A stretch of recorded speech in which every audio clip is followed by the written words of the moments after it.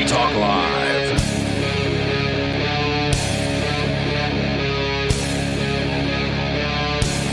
Welcome to Free Talk Live. The phones are open here, and you can join the show. All you got to do is dial in at 603-283-6160. That's 603-283-6160. Here in the studio tonight, my name is Ian. We have a special guest host tonight. His name's Kumo. Welcome, Kumo. Thank you for having me. And Bonnie will be joining us here in just a little bit as well. The phones are open. The number is 603-283-6160. Drag shows are back in the news. Tennessee is talking about banning them. We'll get into that. And now apparently the governor in Tennessee, who is planning to sign the drag show ban, a photograph has now surfaced of him wearing drag. So, yeah, you gotta love these politicians. Glass houses, as they say. Indeed. So, but first, I want to talk a little bit about you, Kumo. You are new not only to being on Free Talk Live, this is your first appearance here, but also new to New Hampshire. You just made the move on Friday? Yep, just got here on Thursday night. Congratulations. Mm-hmm. How does it feel? It's an adjustment, that's for sure. Well, now you say that, but you're from Wisconsin. So, I mean, it certainly is cold in Wisconsin. As I understand it, it gets somewhat colder there during the wintertime than it does here. It certainly does get colder. The adjustment's less about the climate and more, it's a new life. It's a new chapter. Sure. Yeah, no doubt about it. I mean, you don't have to say, but I'm going to guess you're in your mid to late 20s? Yep, late 20s. Okay, all right. So, spent your whole life in Wisconsin up until now, I'm guessing? With a brief period in Minnesota for just a brief excursion, visiting and living with friends over on that side. But that's not too far away from where you were from, right? Absolutely not. Yeah. It's basically an hour and a half from Wisconsin, so basically Wisconsin. So, yeah, it's like, I mean, having moved here myself from Florida, but for me it was 16 years ago. It's like it's moving to a new country, basically. I mean, you're around a kind of a completely different type of person to some extent.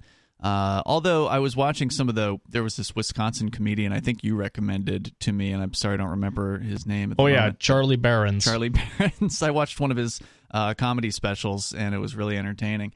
And it seems like there's actually a fair amount of similarities between people up here and over there. Like he was talking about calling water fountains bubblers in Wisconsin. Oh, yeah. They do that here, too. Really? No. I had never heard that term before moving up here. Of course, they do the New England style bubbler here. So I suspect it's pronounced a little differently. Yeah, over there it's pronounced bubbler. Right. Yeah. So, but that means water fountain. And, somebody who's not from around here would, if you said, there's a bubbler around the corner, you'd have like no idea what that person was talking about. So I think there are actually some similarities, just the accent is dramatically different. Oh yeah, the accent is extremely different from my experience with talking to folks over here. Indeed. So, anyway, welcome to New Hampshire. You moved here. Are you officially a part of the Free State Project, or were you one of those people that's just like, I got to get there and I'm not a joiner kind of person? Yeah, I never signed no paper. I never signed nothing. I was like, all right, I'm just going to get over here and see how it goes. Mm-hmm.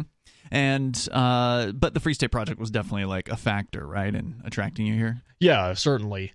The Free State Project basically running PorcFest was what kind of, like, at least from the outside looking in, I think it was Carla Garrick who came on Tom Woods' show advertising the PorcFest and just recommended going on, like, checking it out. And I was like, all right, well, this was back when early bird tickets were only $30. Yeah, what are they now? Like $100 or something like that? I think early bird this year was $75. Okay, yeah, that's not bad. $10 a day. Yep, something like that. So still a pretty darn good deal. So it was the Tom Woods show that turned you onto the Porcupine Freedom Festival. Yep, and then the Free State Project. Yep, and then the Free State Project. And PorcFest basically got me to meet a lot of folks over in this side of the state. Made a good few friends my first year in PorcFest 2021. That was your first time? Yep. Oh, okay. That was a big year too, right? Oh yeah, no, that was sold out, I think. Yep, sold out. Sold out. I think that was the first year they ever sold out, and then in 2022 they sold out again. Yep, and it makes sense. I mean, like during 2020, I assume not many people showed up for the event. or nearly It as was much. actually pretty decent, but it was certainly not record setting or anything like that. But it wasn't terrible. 1,000 maybe. I think with 2021 and 2022, I think enough people started, smelling the roses and realizing, or they knew something was up. The COVID tyranny was in your face, literally in your face. Exactly. With the masks and all that. And I think that definitely did get a lot of people's attention in the liberty movement of like, okay, well, whatever we've been doing hasn't been working. So are we going to double down and just keep doing the things that we've done but harder? Or are we going to try a different approach and actually do what seems to be working over in New Hampshire, which is gathering people together of like mindset in one small geographic area? Yep, certainly. And I think with some folks, it's they really want to go that national route. And buddy, I tell you, I don't think it's put it simply, I don't think it's going to work. It has never worked. Oh no, over 50 years, and yeah. I mean, how many more decades do you need to fail before you'll realize that you got to try something else? You got to try something different. Listen, Ian, I think you just need to lower your time preference just a little bit more. It's just right around the corner. Yeah, right. Libertarianism is just going to catch fire in the United States, and everybody's going to change their minds.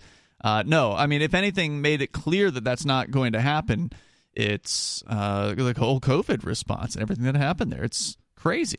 Oh, 100%. No, I agree with you, bud.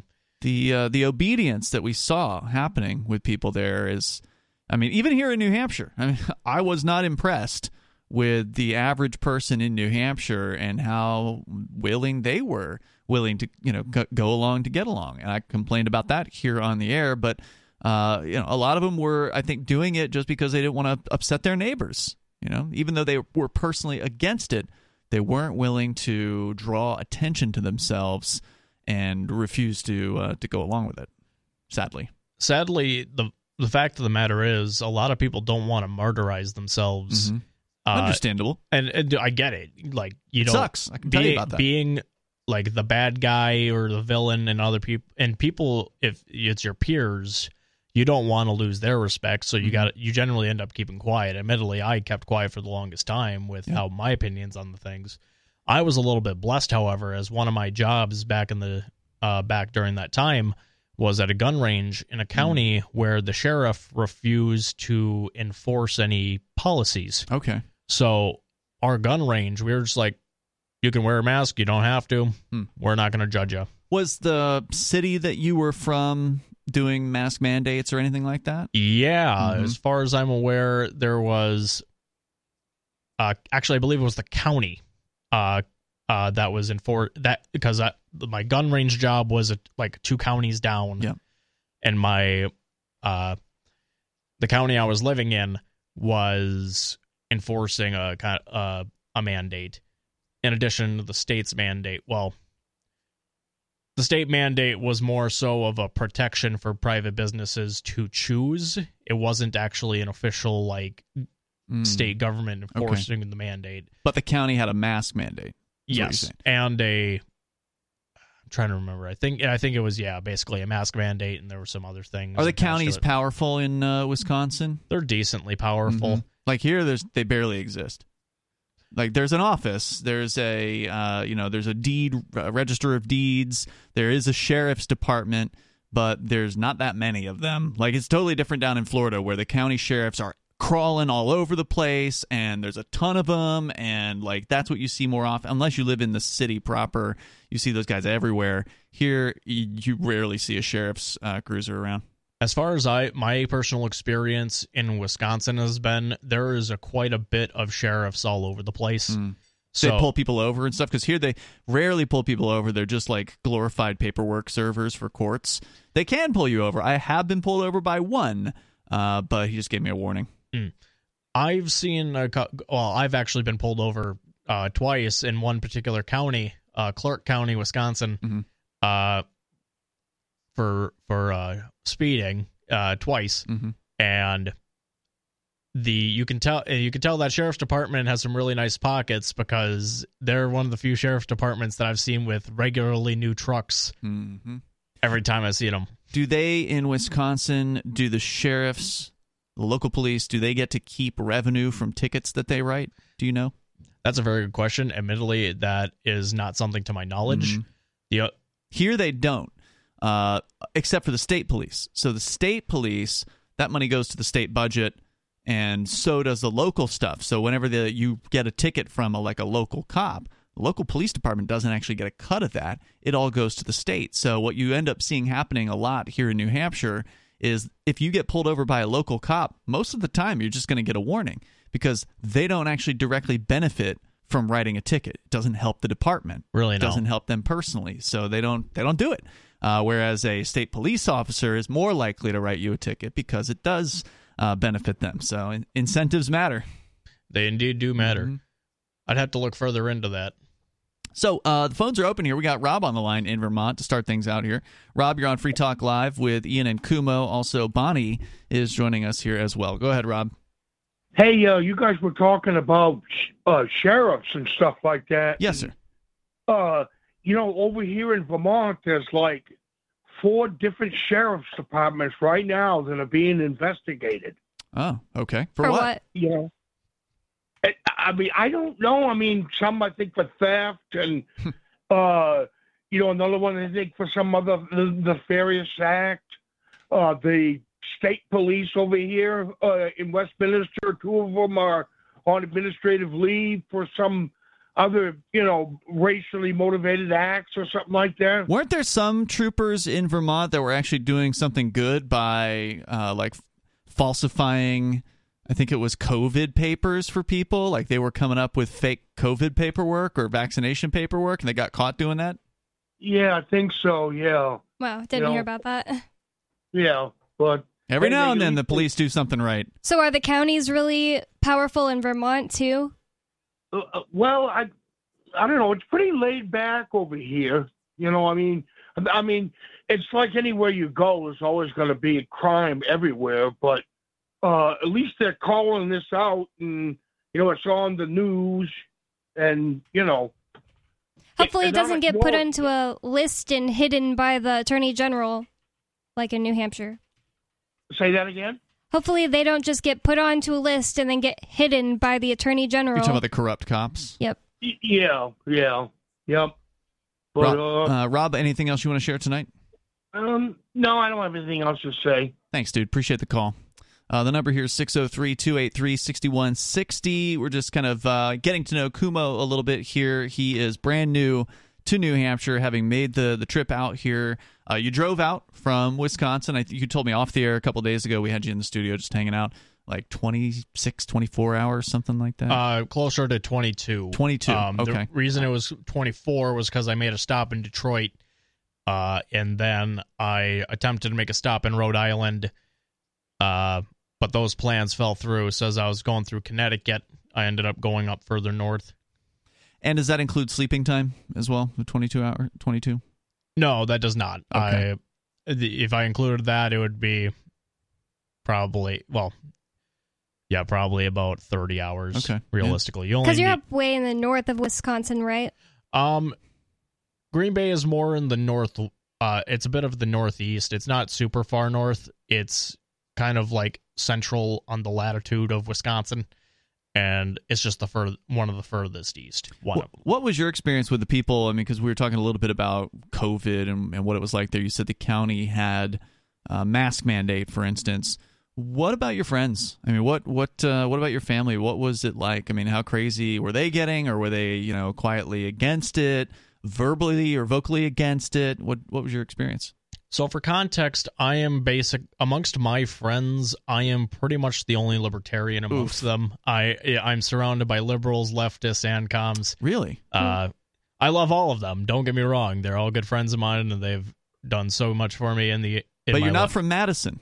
You're from elsewhere. No, I'm from Eau Claire. Okay. My libertarian journey started in Minnesota, though. Okay. But to keeping my life story to as short as possible.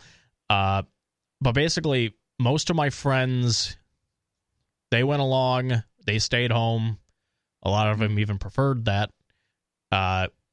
We were part of kind of a large LARPing organization and the Wisconsin, Minnesota. That's live action role playing. Yep, that is correct. And would you say most of them are like leftists? Yeah, pretty much. Kind of seems like that. And love them or hate them.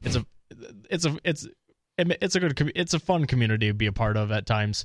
Except there was no LARPing going on during COVID. I suspect. Oh no! Once 2020 hit, like that March, we put our kingdom, which was Minnesota, Wisconsin, Illinois, and Iowa. We went on lockdown, and we didn't get out of lockdown till, funnily enough, the weekend before PorkFest.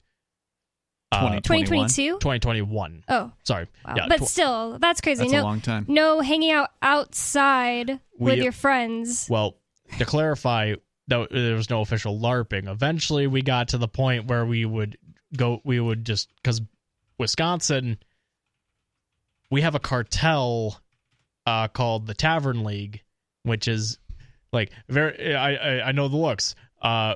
Basically, it's a union of bar owners that all gathered together in order to enforce liquor. Like, basically, it's kind of, it lobbies to give themselves better favor. They also lobby to prevent marijuana legalization. Oh, cartel lovely. sounds like a good term for that. It's a correct term for that. It is a cartel. Well, of course, Wisconsin is known for being a highly drinking kind of place, right? Like everybody's got a beer in their hand, kind of place. Listen, with alcohol that cheap, I don't blame anybody. And it's not subsidized. That's the beautiful thing about it. Is that right? Wow. Okay. Is the cheese subsidized? I believe dairy is subsidized in some form or matter. Mm-hmm. It's federal, isn't it? I don't know. I think that's federal. I think there's price controls involved. Yeah. Which I know I've met like one or two farmers who are not a fan of that. I'm going to have to talk further with them in order to get like some discussions on that. I want to get back to the cartel, though. Yes. Tell me more about that. Oh, yeah. So basically, because of the Tavern League, bars opened really early compared to other businesses during the first lockdown during the lockdown. They eventually were like, hey, we found this to be inconstitutional for Wisconsin or something, or we're just going to open the bars now. Wow. So they just opened the bars, and I'm not a fan of them as, lobbyists against marijuana. Sure. They have a lot of issues. But they did open up at that time, and with that, a good couple friends of mine and I would hang out at places outside of our LARPing group. Mm-hmm. It just so happened that most people during that time would just stay indoors, hang out on no outfits or anything. No outfits. Because you'd be at a bar and people would be wondering what you're doing or whatever. See, that's so messed up. I mean, hanging out outside with your friends got made to seem like an unhealthy thing, and also criminal. Unhealthy and criminal to hang out outside in the woods or whatever. Sad. I don't know where you'd normally do it. Don't get me started. So some people in our organization, like I said, comprised mostly of leftists in some form or another.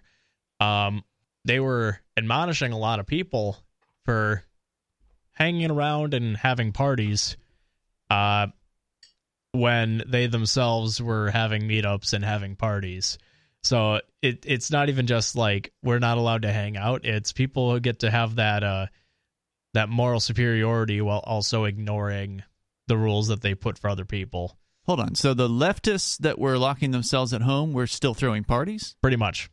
Was that something that came out quietly? Someone figured it out? They were posting photos of it. I feel like eventually, I think they just didn't think that the way they were doing it was wrong, but the way other people were doing it was wrong. Wow. We're washing our hands as soon as we get inside. Oh, yeah. Was it like COVID protocol parties or something like that? I wouldn't even think that. They were all cuddling up next to like it was cuddle puddles and things like that. I'm just looking at that. I'm like, guys, y'all are claiming to care about not spreading this, but y'all they were coming down on other people while they were having a cuddle puddle. It's a funny word. Pretty much. And it's like, oh, there are people from multiple cities doing this. And I'm like, oh, so you're potentially spreading it from one city to another with this behavior. Well, was this after the vaccines came out? Because a lot of people... Oh, no, this is well before. Interesting. This was 2020 still. Not that I think that's fine, but there were definitely people that acted like, well, we're vaccinated, so we can go back to normal. That's true. There was that brief window where there was a potential for efficacy. Saying what I will not comment on whether or not the can we actually say whether or not, or Yeah, we're not on YouTube. Oh, fair enough. Okay. Yeah, that's right. We're not going to be on YouTube until May. Yeah. Oh, play it safe. Hey, all right. But yeah, no. So it was a very interesting time in Wisconsin amongst all my friends who I need to say I still love in case they find this. Sure. But you didn't have any libertarian friends, and that's frustrating, right? You said your libertarian story began in Wisconsin, or not? Minnesota. Sorry, Minnesota. Yep. Because at the time I was a Bernie Sanders support. Well, 2015 I was a Bernie Sanders supporter. Oh, wow. And then I saw what was your family leftist as well? Is that how that happened? No, actually, funny enough, my family is a weird grab bag. On my mom's side, there's like big D Democrats, born again Christian, like middle of the road conservatives and Trump supporters. My dad's side, my dad's side is pretty libertarian, live let live. Maybe like I've never seen one really be super neocon. Like I think most are like in the liberty mindset, but nobody amongst my dad's side of the family, nobody really talks politics. We just enjoy ourselves. Like we hang out as a family. We have dinners, drink beers, things like that, get projects done. So with my dad's side of the family, politics has always been very much on the back burner. But 2016, Trump gets elected. I'm heartbroken as a as a Democrat who I was expecting the absolute worst.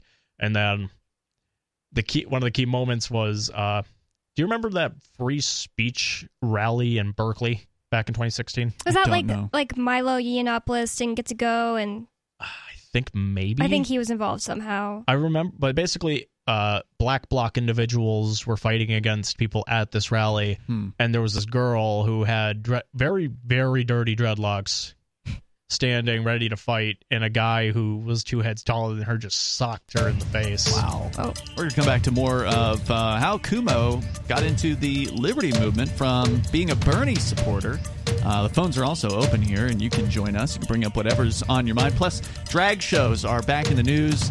We'll get into what Tennessee is going to be doing. Looks like this bill to ban drag shows is going to pass, and we'll get into that coming up here in a little bit. Your calls and thoughts are certainly welcome. This is Free Talk Live.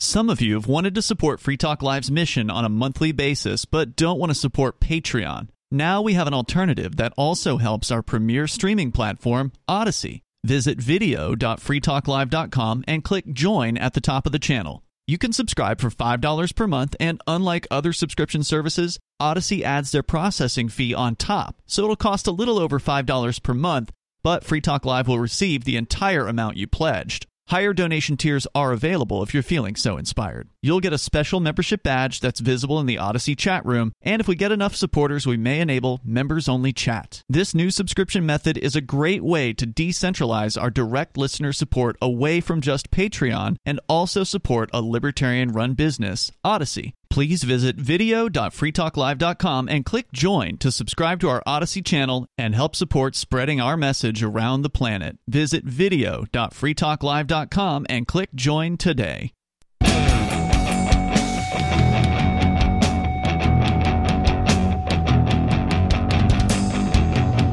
It is Free Talk Live. You can join us here, bring up anything you want. The number is 603-283-6160. That's 603-283-6160. You can bring up anything here on Free Talk Live. It's Ian, Bonnie, and Kumo, our new guest host here tonight. New mover to New Hampshire. As, not part of the Free State Project, but inspired by the Free State Project. And there's a lot of people like that. There are a lot of people who, in the liberty movement, they're just not like, I'm not a joiner. I'm not going to sign my name to something, but I like the idea of what you guys are doing, which is to say moving as many like-minded, liberty-oriented people here to the same geographic area, and then hopefully having some level of success at actually making this place more free than it was when we found it. And I think that we are having that success. I think at the very least, beginnings of that success are apparent, where we've seen dozens of libertarians getting elected here in New Hampshire as usually Republicans, sometimes Democrats. Not so much libertarians. The libertarians still don't get elected pretty much anywhere. But there's so many libertarian activists that have migrated here.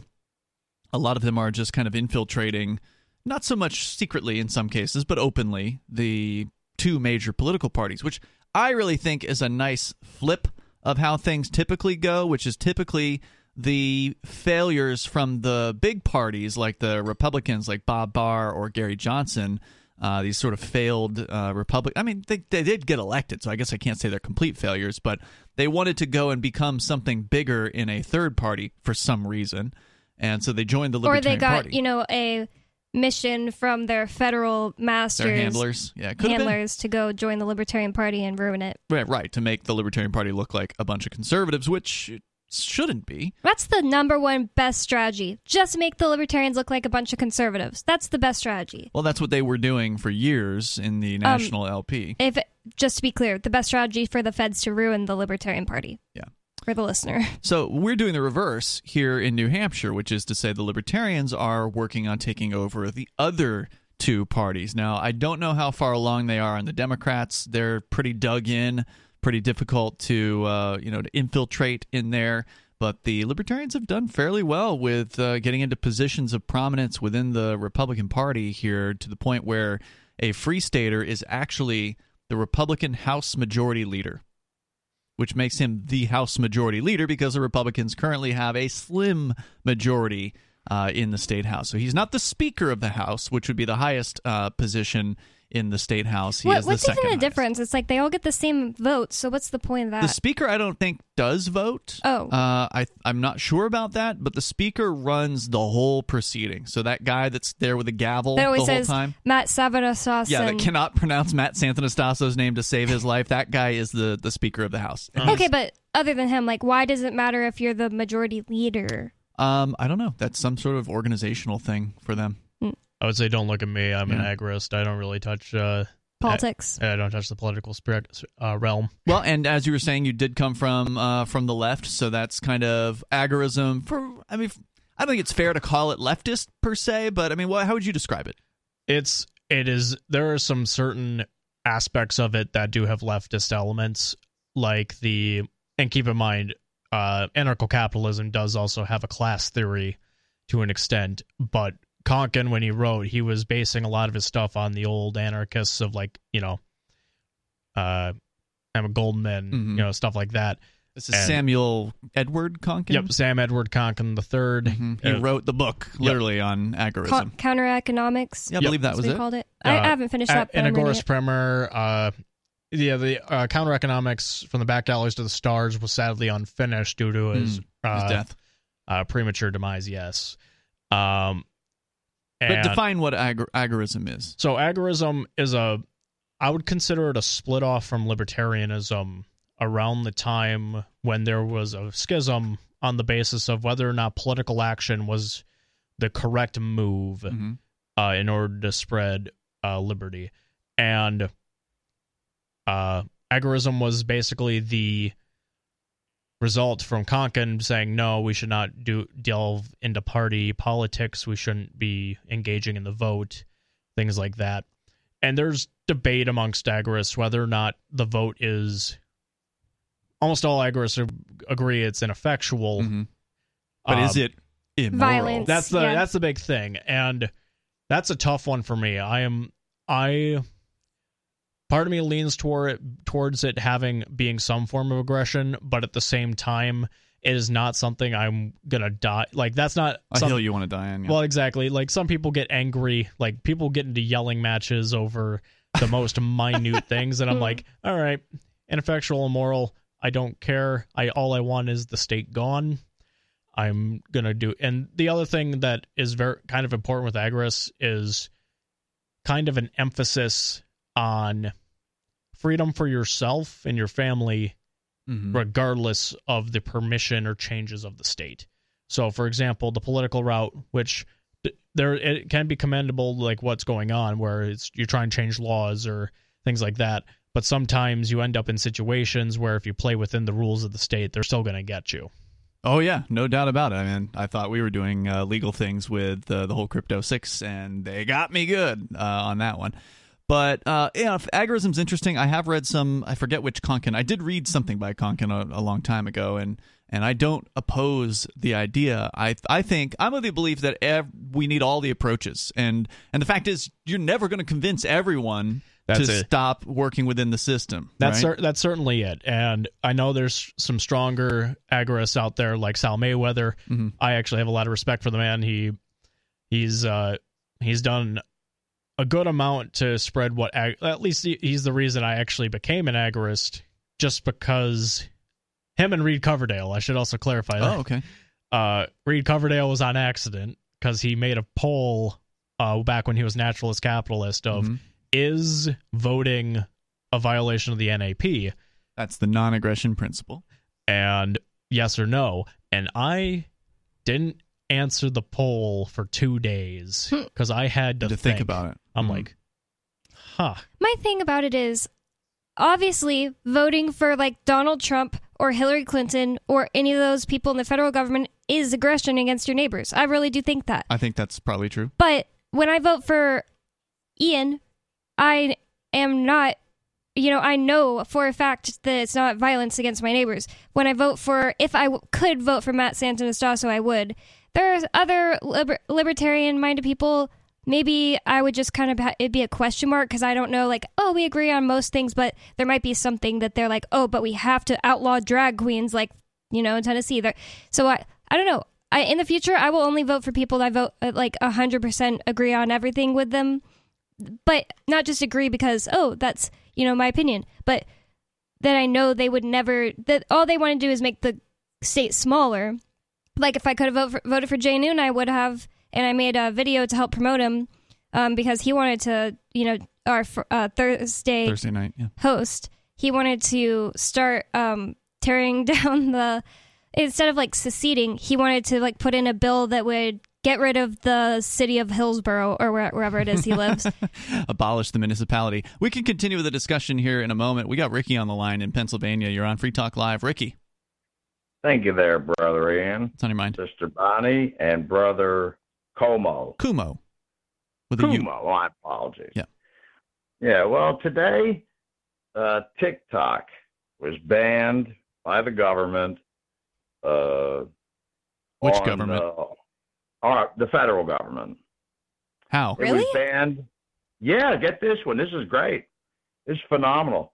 The government banned it on the devices, so it can no longer be installed on the devices of all federal employees. Reason why? It came from China. It's based in China. But I have an interesting observation. Okay, so just to be clear, only federal employees cannot put TikTok on their federal cell phones, but their own personal cell phones, I presume they could. Work phones, yeah. Mm-hmm. Okay. Okay, now here's an interesting observation. It sounds kind of stupid, probably. When I heard this, I sat here and thought, okay, but doesn't it make a hell of a lot of sense that there would be just the same procedure and ban on those work devices of all apps that come from outside of the United States? And shouldn't that have happened like a long time ago? Well, I think that they're trying to instigate a war with China right now, and doing little things like this is like getting the people in the right mindset. Like, we can't have apps from China. They spy on you. And, so it's probably why. To answer your question, Ricky, I don't care. I mean, to me, if you're working for the federal government, you know that they're going to be really controlling a-holes, and so you shouldn't be surprised that they're going to tell you what you can and can't put on your work phone. I mean, I'm surprised that TikTok wasn't banned from work phones on the basis of it's TikTok on a work phone. Yeah, I mean, that's a good point. I mean, anybody working for anyone else should be able to, like, if you're working in a restaurant, the rule is usually don't bring your damn phones in here. You don't want your waitresses sitting there on the phone the entire time when they should be working the tables, right? So, I mean, I don't blame anybody for putting restrictions on people's phone use while they're at work. Right, but I wanted to ask you, Ian, that being said, your thoughts on it too, and all of you for that matter. It would be kind of like a bad idea when it comes to security in general to allow a foreign government of anybody, for that matter, to have on a work device an app, considering what we know how apps work and how easy it is to put anything in there where they can take over your whole device. Yes, I would agree. It would be bad security. Absolutely. Then why don't they stop banning all the? Why don't they ban all the apps? That's my question. I have no idea. I mean, I don't run the federal government. I don't want anything to do with them, so I don't know why they pick one app over another. But this leads me to my question, Ricky, is do you have your own TikTok channel? If so, what is it? How can we subscribe? Well, I will tell you this. When it comes to me, except for using Skype, and one day I'm going to tell you about my Skype experience, I won't use social media. Really? I never have. Yes. See, I think you would be a hit. I think Ricky, like rambling into his phone once a day or more than once a day about whatever thing you want to say, could be entertaining. I mean, I feel like back in the day when you used to call this show, I feel like somehow we found your photograph, but I don't remember for sure. I feel like you're like a long-haired, mustached guy, but I could be wrong. I just assumed that based on his voice. Yeah, well, one thing I will tell you, and one day I'm going to talk about the Skype experience to those who remember me, and what happened with Skype and the LRN and all the other stuff. Yeah, I do remember that people used to say you hung out in various different like Skype chat rooms with multiple people. Oh yeah, back in the day. I was big in the underground. Me and Zero.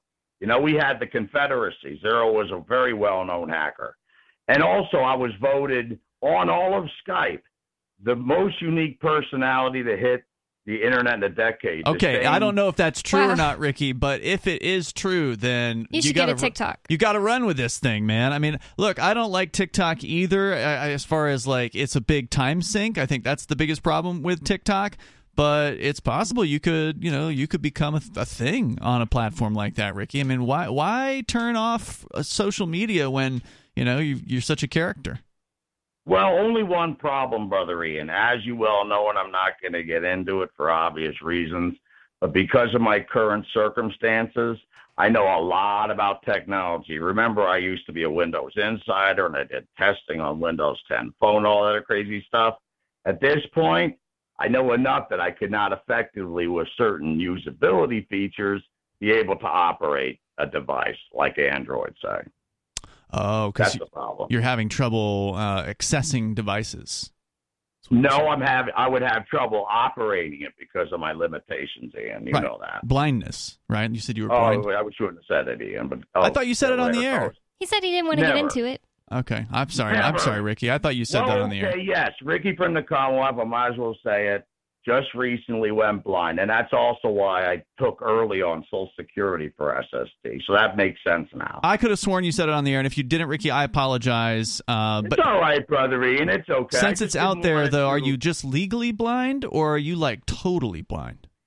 I'm totally blind at this point. The fact is, I was born with something called retinitis pigmentosa. That's a degenerative retinal disease. A lot of people now know what it is. It used to be considered rare. And I've been going blind my whole life. I could barely see back in 2016. I was 2400 with correction. What does that mean? Is that like a I don't remember what any of those things mean. 2400. But yeah, that's something about how bad your vision is. Like people are 2020. Mm-hmm. I was 2400 with correction. Sounds bad. It is really bad. Yeah. And you know what? That's also, I gave my 45 Colt away. But I don't carry that no more. I don't even have a gun. But I still stand up for the rights of everyone else, of course. All right. Well, Thanks. Ricky, thank you for the call tonight. And, of course, keep us in the loop as things develop. One more thing, yes, brother. One more thing, Brother Ian, if I could. Yes, sir. The reason why I didn't want anybody to know, because when I talk as myself, Ricky from the Commonwealth, I don't want anything to add or detract to anything I'm saying. Okay, fair enough. We have like 3 blind callers. That's what I was just thinking. Yeah, we've got a surprising number of blind callers on this show. Yeah, I was worried about all the other people that call in and stuff. I don't want it to disturb anything that I'm talking about. All right, brother. Well, thank you for the call tonight, man. I do appreciate hearing from you, and I appreciate the honesty. I hope people aren't that prejudiced. Yeah, no, I can't imagine they would be. You'd be surprised, though. Sometimes you end up having people just even when they are trying their best, they end up accidentally causing some prejudice themselves, even if they have the best intentions. Yeah, our friend that's blind reminded me or made me start realizing maybe I shouldn't use the phrase, because I wear glasses, I'm wearing contacts right now, maybe I shouldn't use the phrase, oh, I'm so blind, when I don't have my glasses on and I can't see something. Because our friend was here. You feel like it's insensitive? Well, our friend was here, and I was like, is my phone over there? And Ian was like, yeah, it's right here. And I was like, oh, thanks, I'm so blind. And he just says, are you, Bonnie? Are you so blind? And I was just like, oh, that sounds way rude when I think about it now. He was laughing. He's really funny. He has a good sense of humor about it. Right. But it just made me think maybe I should be conscious of that. Like, I'm not blind.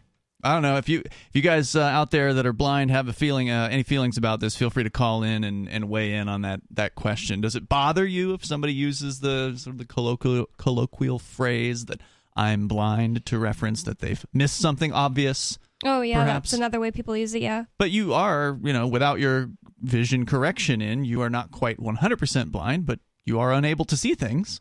So from far away only. The number, if you want to join the show, is 603-283-6160. We were talking about agorism, and my understanding of it, Kumo, and please correct me if I'm wrong about this, is that agorism is this sort of outside-the-system approach to achieving liberty, where the idea is that we just build the alternative, and then the state will essentially wither away. So the agorists would want to build protection services or street cleaning or snow plowing and things like that. Whatever things that the government is kind of doing now, create a market-based alternative for that and somehow attract people over to it. Is that kind of the general vision? That, to an extent, can be the general vision. Konkin had a very, I think, and this is where we have some interesting schisms even within agorism, because there's some people who don't necessarily buy into the agorism itself will erode away the state. Okay. What will then? That's a good question. the one thing, but with that school of agorism, it's I'm going to live free anyway. I don't need to worry about saving the world. I see. I just need to save myself and my family. Whereas there's and I'm kind of in the middle on it. I know this is a multi-generational thing. I know the state is not going to disappear tomorrow. I know it's not going to disappear in a decade. I would certainly hope it'd be if gone. Only. Exactly. I very certainly hope it'll disappear, and I'm certain it will. I think the one problem I have, one of the critiques I have of agorism as an agorist, is the idea of inevitability. It's very similar to Marx's view of communism, where communism will just happen. Obviously, ignore Lenin, Lenin's view on the professional class provocateurs and things like that. But Marx himself believed it was just an inevitability that the communists. And so there are certain agorists who believe that agorism will just take over, that people will become agorists, enough of them. And that's one of the things where I'm like, I know a good amount can, and I'm sure there'll be cadres of, areas where there'll be agorist, pockets. I just don't know if even in the near future, it's going to be to the point of starving the beast, so to speak. Because if you read the new Libertarian Manifesto, Konkin details the war, so to speak, in multiple phases. And fourth is the state is on its last legs and will wither away because it can't keep up with insurance companies hiring protection services, But there are examples. That might have been the one that I read because it sounds familiar. It's the one with the black and yellow cover. Okay. The white cover is an agorist primer. And then Counter Economics from the Back Alleys to the Stars, while unfinished, was included in Derek Brose's How to Opt Out of the Technocratic State. The other one I've read is Back Alley to the Stars, and the thing I love about it, I haven't gotten to the end, so apparently it's just going to end abruptly because it's not finished, but I read probably 5 hours of it, and all it was here's another example of a state completely locking down the economy and these people just doing counter economics anyway, like businesses underground, and there's so many examples. Like, I don't even know how he gets all this information, and it's like really detailed about how these people are like simply avoiding taxes, or really complexly avoiding, like in the USSR, people had like factories without the government knowing, because they knew who to pay off and stuff like that. It's awesome. The one thing to note, though, is counter economics or counter-revolutionary economics in its fullest name is literally any action outside of the permission of the state. Mm-hmm. So, in other words... Of which there's a ton. There's so much. Yeah. What is the joke? You commit an average of 3 felonies a day? Mm-hmm. It's not a joke. At this point. So, basically, as long as... And there's a difference between... a counter economist and an agorist. It's kind of similar to the concept of the worker and the communist, and within the Communist Manifesto. Obviously, I'm no Marxist, but agorism kind of has some of that leftist bent into it. So you kind of have to be aware of at least some of the origins of thought. All right, within it. I think that as far as agorism goes, the best bet for those guys is to be here in New Hampshire, because there are a lot of people that, and I don't know what percentage of the Free Staters they are, but I know they exist. I know there have been many debates, like in there's certain libertarian clubs that exist here in New Hampshire, because we have so many liberty-minded people here, liberty activists. There are these social organizations, physical buildings that have arisen where people can, become a member of this club, and then they have access to the building and can hang out. And so I know there have been many debates between the sort of the work inside the system types and the agorist outside the system guys, and then there's plenty of people that are like 2 feet and 1 foot in one area and 1 foot in the other. Like I support, like I do. I support both. Let's do all of the things, because we're never going to convince everyone to go in one direction or another. So we need as many approaches as we possibly can to end the state. Have you been to a market day yet? No, I have not been to a market day yet. Yeah, I think start up in like the spring. I think they still happen during the winter. I could be wrong about that, but I believe they still do happen. You should check the Free State Project calendar, fsp.org/calendar.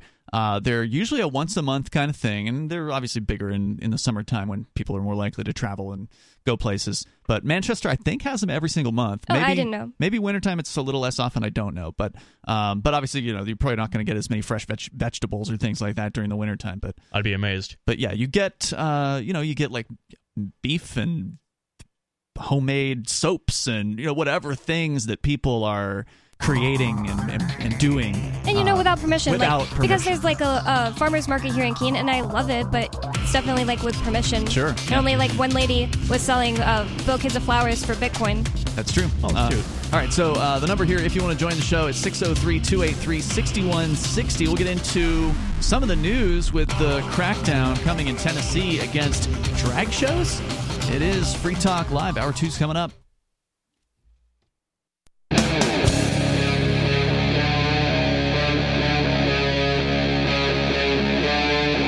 Free Talk Live. It is Free Talk Live, and you can join the show here. The phones are open. Bring up whatever you want. The number is 603-283-6160. That's 603-283-6160. Ian, Bonnie, and Kumo here in the studio tonight. Kumo's first time as a guest co-host on Free Talk Live. Thanks for coming in, dude. Absolutely. We've been just kind of getting into Kumo's history, kind of how he became a libertarian. We need to get back to that story because we ended up going off on some kind of tangent to COVID or whatever it was. Yeah, something like that. So we'll get into that. But also, you're an agorist, which is somebody who isn't necessarily a fan of the whole political system. And I got to agree, I hate politics. But at the same time, I'm not full-on 100% agorist. I still am willing to work within the system to the extent that it could possibly change things. And so that's kind of where I'm coming from on that. And no worries, I'm not out to admonish people at this point. I'm just here to live my own life and be as free as I personally can be. That's the way to do it. I mean, ostracizing people for their opinions about the political system is not going to make, a better life for anyone. What is the phrase? Sure. Flies over vinegar or honey over vinegar? Let's go to the phones here. We got Stephen on the line in Northwest Georgia. You're on Free Talk Live, Stephen. Hey, so I would consider myself to be an agorist, right? Okay. But I don't think I don't think anyone can ever achieve 100% agorism, or however you want to phrase that. By that, do you mean someone who is like trying to be completely outside the system? Yeah, I don't think you can ever be completely outside of the system. No, not as long as you're walking on the roads or the sidewalks provided by the government, right? Like, they're going to get you into their system somehow. There's some way they're going to force you to pay for what they're doing. Anytime you buy food at any place that's not from another human being directly, you're probably paying some form of tax. Even if it's even if you're in New Hampshire and it's like a grocery store, you're still paying for their electric bills taxes. So there's always some way. But anyway, go ahead, Stephen. Yeah, and so I heard y'all talking about it, and I don't necessarily believe that agorism is going to bring down the system, right? No way. And part of that is I don't believe the system is going to get taken down because of one thing, right? I don't think there's going to be like this one moment where it just collapses. I think it's going to be more like death by 1,000 paper cuts. Well, I mean, it depends on what you mean by the system. If what you're talking about is the federal government, we know that there's a chance it could just collapse. I mean, that's what happened with the Soviet Union. It could certainly happen here. But that doesn't mean the system goes away, right? Just because the federal government collapses doesn't mean the idea of the state has collapsed. That just means that the people who believe in the state are going to fill the vacuum with the next state, which could be worse. Could be better. Could be worse. But, okay, so I don't really believe that the USSR collapsed, right? I think that it shrank and I think that it changed names. But most of the people that hold high-ranking positions in the Russian federal government right now held some position in the USSR. Okay. Right? All of those generals were USSR lieutenants at some point. All these high-ranking politicians were low and medium-ranking politicians in the USSR. A lot of that's just because of time, right? But a lot of those dudes literally just changed their name tag when the USSR collapsed, right? I mean, I see what you're saying. That's the system may have changed, but the people, a lot of them are still the same. But they did get McDonald's out of the whole deal. I mean, there's certainly more freedom to do things in Russia today. And I'm not saying it's a free country by any means. It's certainly on the bottom tier of economic freedom if you look at the various economic freedom rankings, but it certainly got more of it now than it did 30 or 40 years ago. First of all, if you want a hamburger, just let me know you want a hamburger. I'll come make you one. McDonald's is garbage. I don't ever eat at McDonald's. I'd just like to clarify that. By the way, that McDonald's is now out of Russia since the whole invasion thing where corporations decided they were just going to bail on doing business there. But to go back to your point, Stephen, about what could happen, the only way the state is going to go away is if people stop believing in it. It doesn't have to do with agorists providing a better service or some sort of competing market in protection services somehow outdoing the government police because, well, first of all, most people are already paying for the government police, so it'll be very hard for them to justify paying for an additional service on top of what they're forced to pay for.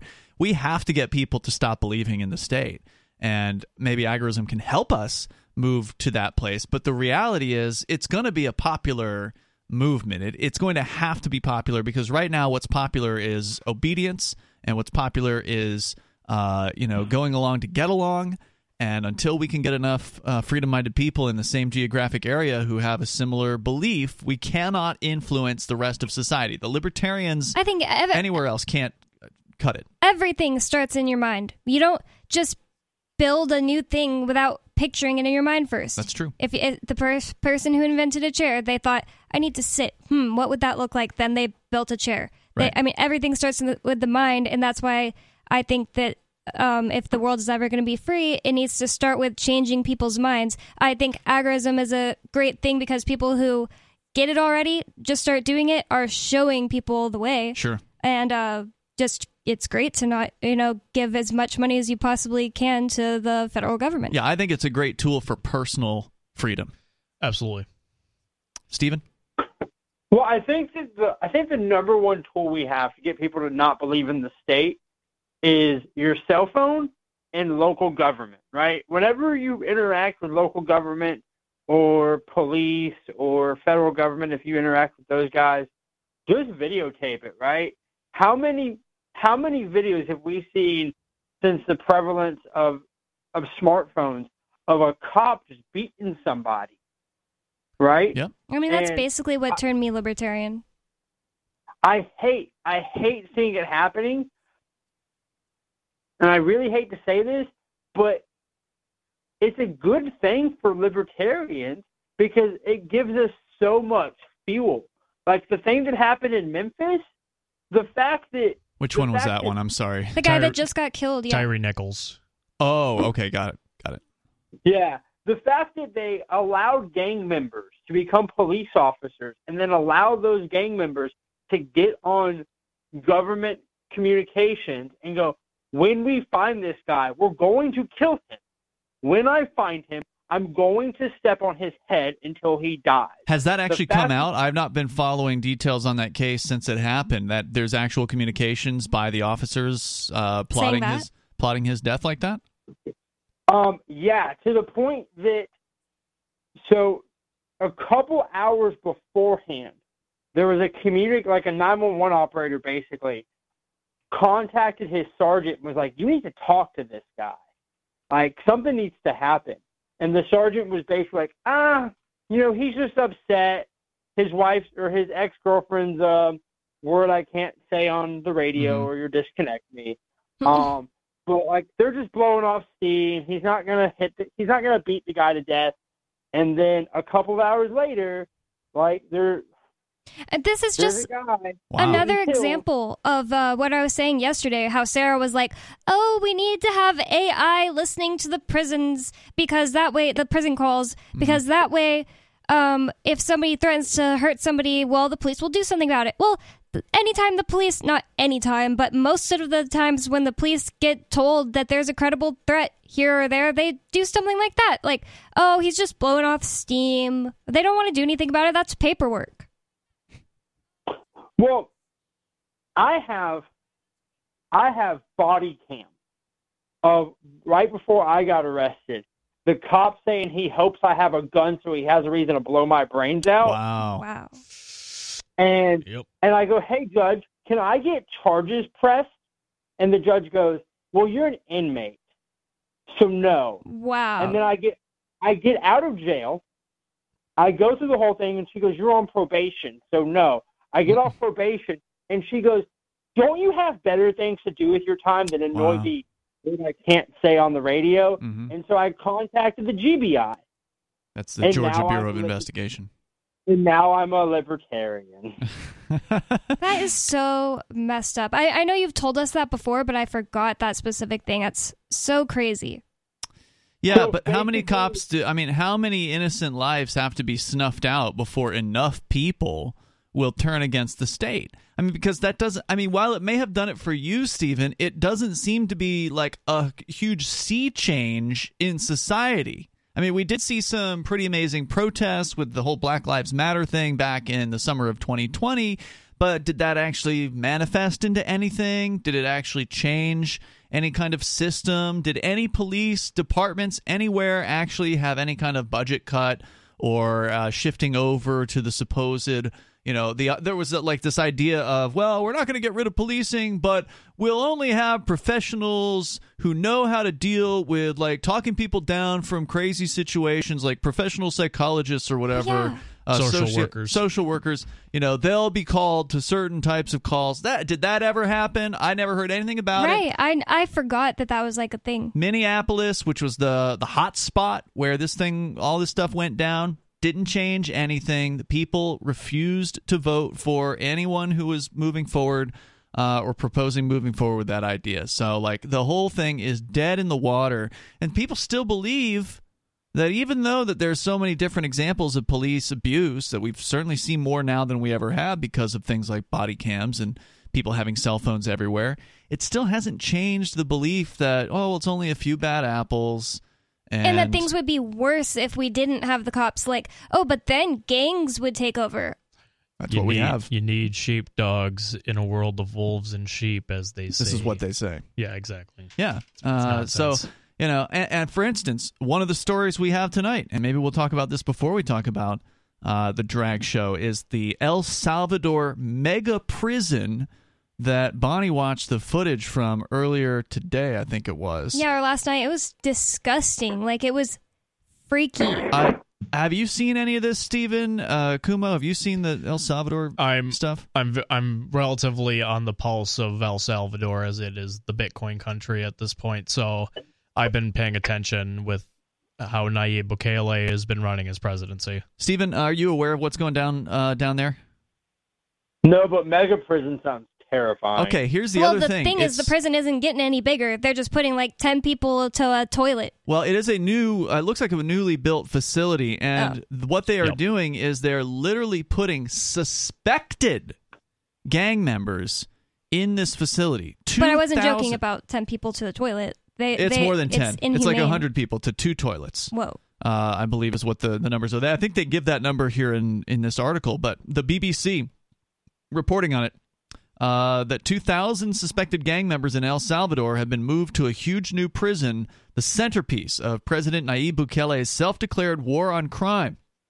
Tens of thousands of suspected gangsters have been rounded up in the country under a state of emergency following a spike in murders and other violent crime. The jail will eventually hold more than 40,000 people. This is the size of a small city. And they were doing something really weird with them in the video I watched. Like, they were all getting corralled into the hallway of this prison and sitting in this weird position. Like, imagine you have your hands behind your head and you're sitting down, like kneeling down, and your legs in front of you kind of are creating a V shape, and then the person in front of you is in between your legs facing away from you, and everybody was connected like that, like some kind of human centipede. It was freaking weird. Like, it's just a... Yeah, their hands are actually behind their back. They're handcuffed. Their legs are shackled, and they are all, like, leaning forward. So they're being instructed to lean forward and place their heads on sort of the back of their the other person's neck, or the lower portion of their neck. And they're there's all shaved. literally hundreds of individuals, like, in a row together. So they all look the same? Rows. It's a crazy situation, Stephen. The reason I bring this up is because the responses, of course, from people in the United States, there's this video going around, like a 3-minute or 2-minute long video on social media that is professionally edited, professionally shot. They got like drone shots in there of these guys, these victims, the suspected gang members who are being rounded up and put into this facility. It's basically a puff piece promo made by the El Salvadoran government showing these guys getting rounded up and thrown into these positions that Bonnie was just describing. Like human Legos. And being put into, 1,000 people in a cell, probably designed for 100 people, having to share 2 toilets or whatever. But the reactions that you're getting from people in the United States who are the law and order types, it's like, yeah, this is what we need to see. We need this kind of thing happening in the United States. Also, people in South America, I saw people like, you are going to be the shining beacon of hope, or maybe they're Central America. Tough on crime. It's something that works for politicians. So, Stephen, I think we're a long, long way away from having, especially after the whole COVID obedience that we've seen from people, from having people just decide to give up on the state. I wish that were different, and I think that it can be different if we get enough people together in the same geographic area, because then we can make being anti-state popular. I know what needs to happen. I know what the key is. It's that women need to stop thinking that cops are hot. I don't understand it. But you're asking for the moon, Bonnie. I'm sorry. It's weird. I mean, I don't even Badge know bunnies. anyone personally, other than TJ, who thinks badges are hot. But as far as women, I don't even know anyone, but I know it's a thing. It has to be. It's a thing. People need to stop even considering, like, if you're gonna date someone and you're looking on Tinder or something and you see that they're a cop, just don't date a cop. Yeah, that's not just a red flag. That's a no. Sorry, can't at all. Don't even think about it any further. I mean, for one thing, they beat their wives more than the average person, and for another thing, you need to just stop encouraging these people. Like, they probably partially became a cop because they thought, like, oh, it could get chicks that way. That's disgusting. Some of them did. The worst part is they're somewhat right. Yeah, I mean, well, the trashiest chicks, I think. Steven, any other thoughts you want to share? Go ahead. So a few things. How about we do this? How about we find 12 careers? I nominate chefs and radio hosts, and we have a sexy calendar so women can have 12 different jobs that are hotter than cops. Nice. I think that would be helpful. But I mean, I kind of got to disagree with the fact, like, with your comment that it's not happening fast enough, right? And here's a bunch of examples.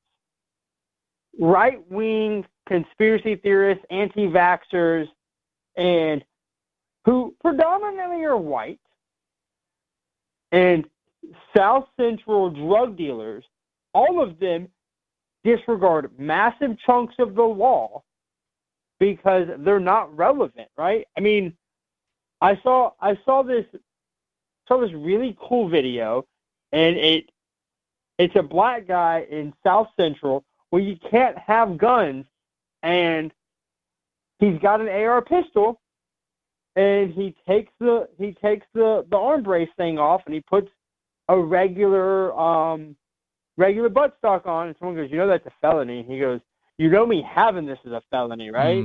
Like, what? Do you really think I care? And every 2A guy should come to grips with that. Every guy that's like, well, I mean, that's cool that, like, there's some gangsters out there that don't give an F, but I don't think that that's going to end the state, right? You've got to get normal people to believe that the state is a bad idea, and pointing them to gangsters on video is probably not going to persuade them about that. But Stephen, thanks for the call tonight, man. I appreciate it. The only thing that's going to bring normal people on board with the idea of, hey, this whole state thing's a bad plan, we got to get rid of it, is to make it popular. And libertarians aren't popular. And that's why libertarians need to stop getting involved with the conservatives. Conservatives aren't popular. I think one of the other problems, and this is just an observation I've made over the years, is we do not have cultural relevance. And I've actually written on this in various pieces, where libertarianism, liberty-mindedness in general, fails to hold the cultural zeitgeist because we do not have as good of cultural media as the left. People quote Atlas Shrugged all the time. Like, objectivism is not the same as libertarianism, obviously, but that's pretty much all we got alongside. So do you mean, like, when you say cultural relevance, you mean like movies and exactly music and that exactly? Because especially if you look at in the realm of, say, children's media or comic media or things like that, where there is very, granted, it like, kids won't immediately get it, but if you're an adult looking at some of the stuff, there's a lot of Marxist elements in these media franchises. I won't necessarily name a lot of names of these things, but a lot of this is a case of the left having taken Antonio Gramsci's work to heart. Who's that? Antonio Gramsci was a Marxist writer back in the day who wrote on cultural hegemony. It's always that word. Hegemony. Yeah, hegemony. Oh. And he was talking about culture being the thing that'll move people to Marxism. So I believe he encouraged people in Hollywood and also the universities. Well, they've had success. They were very successful with that, as we can have seen now. Yeah, you're right. And the libertarian attempts are, a lot of them are really bad. I had an idea before, and I just want to put it out there for someone else to do because I'm probably never going to do it. But it was my idea when I first became a libertarian in, like, 2016. I had a 5- and 6-year-old little brother and sister. they would sit and watch YouTube all day of just people unboxing toys and then playing with them. Like it would just be hands playing with toys. And I mean, that's a huge thing on YouTube. It wasn't just my little brother and sister. Yep. I was like, oh, I should get some toys and make like libertarian stories. So somebody should steal that idea from me and do it. The good news, there are some shining examples. The Tuttle Twins has been sort of heralded, and rightfully so, from what I understand, as a very good series of books. I actually reviewed the first season of the animated series. Oh, I didn't even know they had that. Me either. Yep, they have an animated series. Good for them. That must mean they're doing well. Yep. Their episodes are on YouTube. And the review I did is on Liberty Blog.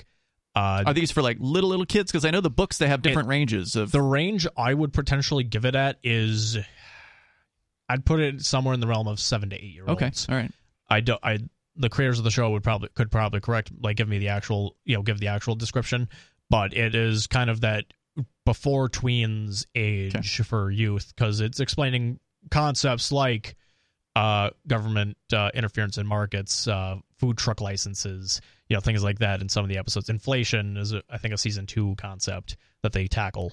We're going to continue here. Your calls and thoughts are welcome. Whether you want to weigh in on libertarianism and its lack of cultural relevance, how we can change that. I think that, once again, having a concentration of people who are working together in a bunch of different ways to get the word out is going to help that. So I think we're going to see a change on that front here in New Hampshire because of the Free State Project. But there's more coming up, and you can join the show here on Free Talk Live, 603-283-6160.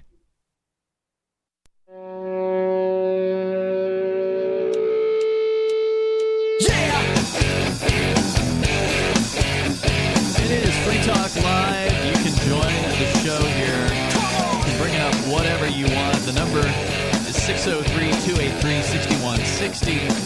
603-283-6160. Ian, Bonnie, and Kumo in the studio here tonight. You can join us online, of course, over at freetalklive.com, and enjoy the features that we have there. If you like what we're doing here on Free Talk Live, you can support the show by becoming a Free Talk Live supporter of our AMPS program. AMPS stands for Advertise, Market, and Promote, as well as support, AMPS. And I want to say thank you to Ammon Ford, who is a Free Talk Live supporter of our AMPS program. Ammon is a silver level, which means that he is giving $5 a month to the AMPS program. And, of course, you get some cool perks like access to the AMP-only podcast, which has the full radio show without any recorded ads in it. That's one of the things you can get, but you can get the whole list over at amps.freetalklive.com. It is a Patreon system, by the way, so if you don't like Patreon, well, we do have an alternative. You can join our Odyssey channel as well. That does not support Patreon in any way, and it does support us directly, so you can go to video.freetalklive.com and just click the join button right there at the top of the page. Let's talk to Chuck in Washington State. Chuck, you're on Free Talk Live. Go ahead. What was that click? I don't know. You're on the air. Are you? Okay, good. I wasn't sure if I was on the air or it was the federal government clicking their phones again on your show. What's on your mind, Chuck? Well, El Salvador. Yeah. You're talking about a bunch of different things. I heard our mutual friend, the guy from Texas, what's his name? He has a show on a lot of the Alex Jones outlets. Oh, yeah. He was really going off and really wanting this guy to.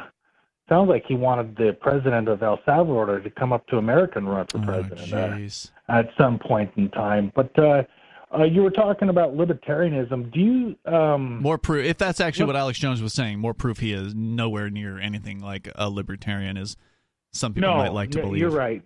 Yeah, he's a. Well, I think he's a Christian nationalist, maybe, or something like that. But anyway, libertarianism, Little House on the Prairie. Let's talk about that for a second. Okay. I've never actually seen it beyond, flipping past it on the TV decades ago. It's a pretty good show. I read the books as a kid. I liked it. Wow. Okay. What do you think about the whole theme of the book and that relationship to the whole idea of libertarianism? I I wish that land was just kind of not owned by anyone until someone went and stuck a claim to it, because I don't like that the government just owns huge swaths. Wait, I don't know exactly what part you want me to comment on. I mean, I just thought it was cool that they just were like, well, this is where we're going to land. Let's start building our house here. A self-reliant type of a civilization, and that's what I'm thinking. And that's what I'm thinking when I think about what you guys are trying to build over there in New Hampshire at the Free State Project. This is kind of what I think of, kind of a little house on the prairie scenario with cell phones and selfies and whatnot, and that kind of thing. I don't know. The thing about it is, even when I think, like, oh, I want to go live on a farm because I saw these Instagram girls that have a farm, I don't even like to leave the city to go get raw milk. Like, I'm buying raw milk from a co-op right now, which makes me feel like a communist. You wouldn't buy your raw milk from Nelly? Or Nelly? I don't know who that is. Is that a character in the show? Grove? Oh, okay. Yeah. Hey, so it's just that, like, it's like, that's 15 minutes away, and I drink a lot of milk with my coffee and stuff. Yeah, the only thing about milk is baby cows drink, and I'm not a baby cow. So if Sarah could call up and give us an update on... Well, before you go on, Chuck, I want to get Kumo to weigh in. I know you were asking about the book, but, I mean, do you have any response to his question about Little House on the Prairie and libertarianism? There were some interesting elements within the show that could definitely be formed, that rugged self-reliance, that individualism, but also working within your community. Especially, how do I put this? There is a good amount of libertarianism that is against, like, big corporations crushing the little man. And there was a particular episode I particularly enjoyed where the farm equipment distributors were holding a very, very high premium on their equipment when the farmers were just going to go to the suppliers themselves. And there was a discussion between the owners of these distributors versus the father in the show, and it was basically all the farmers, these workers, are gonna be standing strong against this big corporation from harming us, so we can actually get equipment at a reasonable rate. So some might view that as more of a Marxist lean. I view that as just as libertarian as any, because they're still engaged. Well, yeah, they're organizing and just as much engaging in the free market. It just so happens that they're ignoring the middleman and going directly to the source. Conveniently, that's also kind of how we want to interpret government as well. Government's effectively a middleman for services that we could very easily have cut them out. Exactly. Right. Especially in the book I remember the most is Little House in the Big Woods, and basically, like, they didn't have neighbors, like, at all. They had to walk for, like, a day to get to town. Like, it would take a day for them to walk to town, buy their stuff, and come back whenever they did do that. So they rarely did that. So they did everything by themselves. And guess what? People did that. They're capable of doing that. Not me. But not everybody needs to do that. I mean, in a free world, there's going to be a lot of people that just want to specialize, right? Like, I'm one of those people. I don't want to learn how to do all the things you got to do to run a farm. I'm grateful for the people that do know those things. I've got technological, know-how that I can focus on, and I want people that know how to fix cars to focus on fixing cars. So that whole division of labor is a really important thing in a populated society. So anyway, I think that we're going to see more of that if we get more freedom, because then people will have more freedom to specialize, and they don't have to ask permission for those sorts of things, or to start their own business. They won't have to go and curry favor with government bureaucracy and pay fines and fees and bribes, essentially, to start their own business. Chuck, anything else you want to share? Just imagine this concept we're talking about and all the vacant land that's federally owned out there. Mm-hmm. We keep hearing about there's no room. Right. There's no room for you. Ridiculous.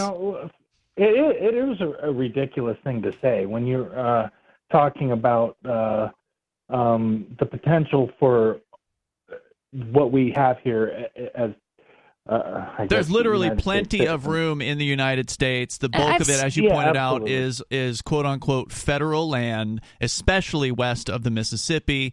and all of that land should, as Bonnie suggested, be open to homesteading. It should be something that people could just go and set up their homes. Serious question. Like, one thing that I just can't figure out what my stance is on it as a libertarian is, like, if the government disappeared tomorrow, would it be okay for people to just, like, grab as much as they wanted, like way more than they could live in, and just be like, this is mine. If you want it, you have to buy it from me. It's just, it almost doesn't seem okay. Like, if somebody That's just not like, okay in my book. Because like where I lived in Utah, I've stood in a place where there wasn't another person. Well, my little sister was with me for like at least 50 miles in all directions. Like, that shouldn't just be owned by, you know, somebody who can't live. It sounds like to achieve your objective there, Bonnie, you're going to need like like young guns are out there to regulate your land and make sure that is secured for. No, what you need is a society that agrees on the property. Thank you for the call, Chuck. What were you going to say there, Kumar? Yeah, so I think Walter Block actually covers that pretty extensively in his talk of Privatize Everything,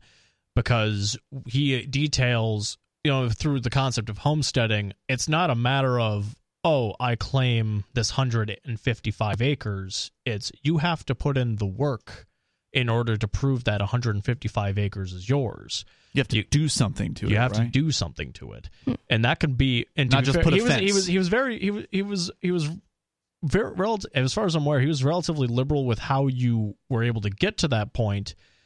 But it was like, you know, you can make it, like, for example, if you wanted a butterfly sanctuary, I'm going to pull that because that's one example. He uses, and I like butterflies. You braise butterflies, and, you know, effectively the region that they're cohabitating, you've effectively homesteaded. You know, things like that. I think that can lead to some very interesting problems when the butterflies you homesteaded end up going on someone else's property. But, you know, that's a far and away thing. But I think there's something to do with actually having to put in the work in order to be able to claim that property. Yeah, and the question would be, you know, how much work is enough work? Obviously, putting a fence around it isn't enough. There's got to be something else that needs to be done to show that this is actually property that you value and that you are actively using. But it ultimately will depend on what the people of that given society think is appropriate. Maybe there will be societies where just popping a fence up is good enough, but maybe others will say, hey, look, if you haven't chopped down the trees and built something or whatever, right, like that there has to be some much higher level of possession going on for it to be considered legit. In this conversation involving the idea of work, has that kind of helped me figure one part out. It's like, I believe landlords have a legitimate claim to their place. They don't live there, but what they do is do all the work. If the house gets out of, needs to be repaired, they fix it. The water heater just broke. Landlord's got to fix it. Because I'm not one of those people who just believes like, oh, there's never a legitimate right for a landlord to charge somebody else for housing. You know, housing's a right. No. I think that the landlords do a lot of stuff. I think the current problem with landlords is not necessarily the problem with landlords themselves, which, keep in mind, there are scummy landlords. Oh, yeah. There are slumlords who don't do any kind of repairs, or like they do it's they'll paint the white paint landlord special is a thing for a reason. Mm-hmm. I had a crappy landlord and I got evicted. But one of the things I think it's just a symptom is the monetary is the money. Mm-hmm. Because we have such a bad money system, we have the inability for people to be able to save. We are incentivized to spend with our deficit style monetary system. So because of that, you're less incentivized to buy your own property. In fact, it's so hard to get property these days because prices keep going up. Because we keep, the money printer go burr. If we had a deflationary monetary system, or even a stationary monetary system, prices would go down, probably. Well, prices would generally go down because, wealth increases, things like that. Mm-hmm. Wealth is not a fixed pie, and the services of landlords would still be necessary, but not to the extent that they are today. And with that, you'd have more homeowners. Exactly. More homeowners and less of a need. Like young startups, young couples who are potentially married or things like that would be would be able to use these services if they were not in a multi-generational household or something like that. Because I think that's another problem that's involved with how people getting kicked out when they're 18, like always, and things like that. When multi-generational households helps encourage wealth be built amongst younger generations. Yeah, I think you make a good point about the money, and another kind of related point to that, at least with regard to government and taxes. For instance, up here, if you improve your property, what happens? Well, the value goes up. Well, then what happens? Well, the taxable value goes up. And so now you're paying more for the same place you're living in just because you put new siding on or, some sort of thing that's visible. Obviously, in New Hampshire, they will actually come into your home once every 10 years. You can refuse it, but then they have the right to just arbitrarily pick a number for the valuation. So most people will let the bureaucrat into their home and tour them around. I have done it. Yeah, it hasn't happened in a long time, but I have done it. Early on. And I mean, obviously, if you have a marijuana grow room, you probably shouldn't let them in. But if you want to get a quote unquote fair assessment, then you probably should. So barring taxes going away entirely, this is an incentive to keep a house in kind of crappy condition. If you're a slumlord and you have a house that's like, paint falling off, the shingles on the roof aren't in good shape or whatever, like it just doesn't look good from the outside, you have a disincentive from a tax perspective to do anything at all to improve the look of that building. And so that's one of the reasons why a lot of the towns in New England, it's not I wasn't going to say it. It's not just a New Hampshire thing. It's true in Massachusetts as well. It's one reason why a lot of the towns look kind of junky. Because the people aren't encouraged by the tax system to upgrade their homes. I'm going to be quite honest with you. You say they look junky. You have not been to some areas of the Rust Belt. Oh yeah, no, I have definitely not been there. No, I've heard the stories. I've seen some of these houses. I'm like, oh, okay, they're. You mean like Gary, Indiana, and places like that? Gary, Indiana, anywhere near Detroit. Mm-hmm. What is the Rust Belt? Like, what? Why is it the Rust Belt? The Rust Belt is an area of the Midwest which can include places like, it's even moving a little bit eastward into, say, like Pennsylvania and things like that, where these used to be big areas for industry, and then as time went on, they stopped being bastions of industry, whether it be from, sending jobs overseas or whatever factors. Classic example would be Detroit's car industry. Yep, exactly. Detroit is a perfect example because of basically it ended up losing a lot of its industry. So the infrastructure, it's in rust. Mm-hmm. Wow. And literally, the buildings are decrepit, right? I had heard this before, but I don't think I ever got it explained. Like, I didn't know actual rust is causing something. You've got, well, I mean, in some cases it's kind of more metaphorical. Like, it's just meant to be like a decaying land. Yeah, so you've got literally like abandoned factories. You've got houses where people don't live anymore, and they've been stripped in many cases of their copper piping by thieves who just want to make a buck. I mean, it's just like you said. I have not been through it. All I've seen is video. It sounds like you've got some extensive experience. As someone who's driven through areas, keep in mind, I'm relatively lucky because Wisconsin I would not consider that part of the Rust Belt. Mm-hmm. We still have some pretty good industries within their, particular agriculture and things like that. So I would not say that. But driving through these areas, to get to PorcFest or go to various LARPing events, you see some of the results of negligible policy. And because of that negligible policy, it allowed populist speakers like Trump to actually be able to get a good foothold, because when your region is defiled by bad policy, bailouts, things like that, where the CEOs get to fly off in their private golden jets. parachute. Yeah. Exactly, golden parachute. Then you have Trump come in and talk to the average worker in the Rust Belt and say, this isn't your fault. He got a lot of support by talking to those people. So funny. Well, I was about to say sadly, but to be honest, I'm not a fan of the guy. So thankfully he didn't live up to his promises with them, and then he kind of lost favor. So lame. Kind of a lame duck if you. Well, and unemployment's a problem there too, right? There's a lot of people that are just living on welfare.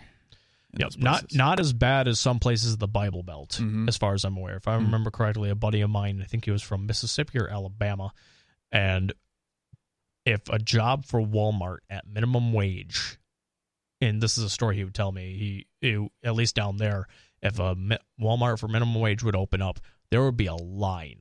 Wow. Like a very, very long line of people trying to get that job. Damn.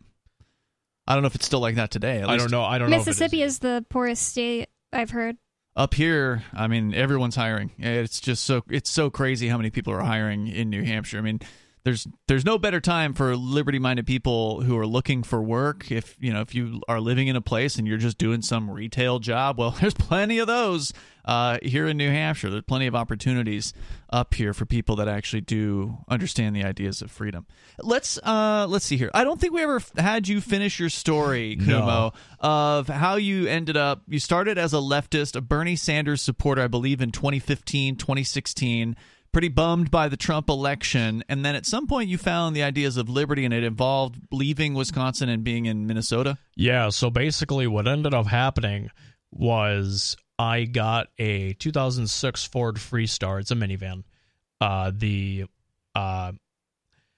And I wanted to visit some buddies in Minnesota, and obviously at this time I was still a progressive of some sort, a disenfranchised Democrat. Mm-hmm. And I was like, oh, I'm just going to go to Minnesota. Were you disenfranchised because of how the Democratic Party treated Bernie Sanders? That was mostly it. Okay. And I was like, it was 2018. So I was having discussions with some of the liberal family members, vote blue no matter who. And I was like, listen, if they do what they did to Bernie back in 2016, I'm not voting for them. Because I think at the time I was Yang Gang. Okay. Which, yeah, no. Andrew Yang. Yep. Yeah. I used to have a lot of respect for the guy. Looking at some of the people he's endorsed now, I'm not so much. Mm. But regardless, moving on. As I was there, I had a significantly lower paycheck. Technically being paid more, but less was being taken home. Mm-hmm. Alcohol taxes were much higher. Sin taxes were higher, I should say, compared to Wisconsin. Okay. At the time, I was a regular, not an alcoholic, but my buddies and I would drink. Yeah, young guy. So, drinking. Things like that. So okay. I noticed that. And then I think the final straw, because I was getting pissed about my paycheck being less. And that's I don't think that's enough to push someone to the liberty mind. What did, however, was police. There was a news story about police going to a homeless encampment on a bridge and destroying it. Mm-hmm. And that, as someone who was living in a van at the time, struck home. It really struck home, and I was livid. My coworkers saw my vein, the vein in my head popping, and I took a friend of mine. His name was Rourke. He did one of those political compass tests. Say what you will about political compass tests. I don't think they're particularly great. But it was in the lib-right section. I'm like, oh, okay. I wonder, him and I... Your friend was? Or yeah, you were? He was. Okay. So I'm like, him and I get along. We talk about things. Took the test. I was about in the same realm, which was kind of still in kind of that centrist territory, but it was in the lib-right when all the time I've taken was in the lib-left. Liberal or libertarian? Libertarian, yeah, because it's authoritarian to libertarian, left to right, things like that. So me and Ian took it last week, and we got almost the same square. How it's a bunch of little tiny squares? Yeah, baby, yep. There's different ones. There's the classic one was the world's smallest political quiz by the Advocates for Self-Government. You're talking about one of the online ones that's not that one, I think right? If you look up just literal political compass. Yeah, I think that's the one that Bonnie and I took. It's got the art of the people that who might public be figures. Yeah, public figures and things like that. I used to be in the libertarian left quadrant for most of my time, especially in high school. Mm-hmm. And then after I took that, it put me basically on the same level libertarian wise, but it moved me basically the exact opposite to the right. And I'm like, and I talked to my friend. I'm like, am I a conservative? And he's like, no, you're extremely anti-war. I don't think that really fits your MO. Mm-hmm. And I'm like, then I learned what libertarianism was. And how old were you at this time? I was, hold on, let me do some quick maths.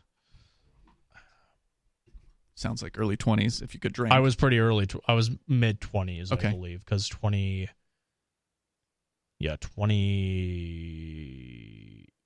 So this would have been right after Bernie Sanders? Because it was right after... I thought you said it was right after Trump got elected. Yeah, so Yeah, it was basically okay, so that's 6 years ago. Yep. That's interesting. Like, yeah, I was 22, 23-ish. Okay. Me and you have two similarities. First of all, Bernie Sanders is instrumental in me becoming a libertarian because I hated him. And I was always arguing with my sister on Facebook because my sister liked Bernie Sanders. She doesn't really... Anyways.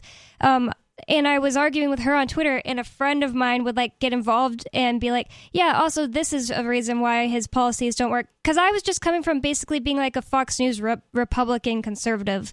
And my friend would make all these good points. I'd be like, where do you learn this stuff? Like, this is really interesting what you're saying. Like, I want to know more about economics like you know. And he showed me the Foundation for Economic Education. And so Bernie Sanders is also, for a different reason, part of the reason I'm a libertarian. Thanks, Bernie.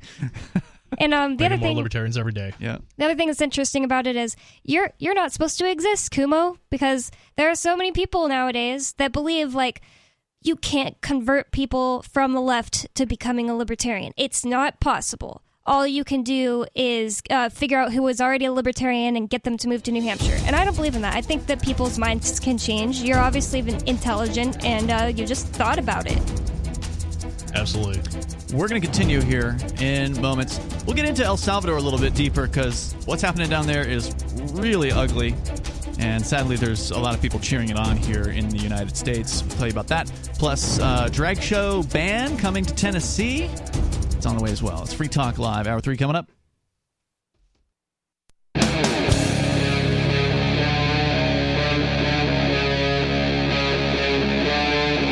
Free Talk Live.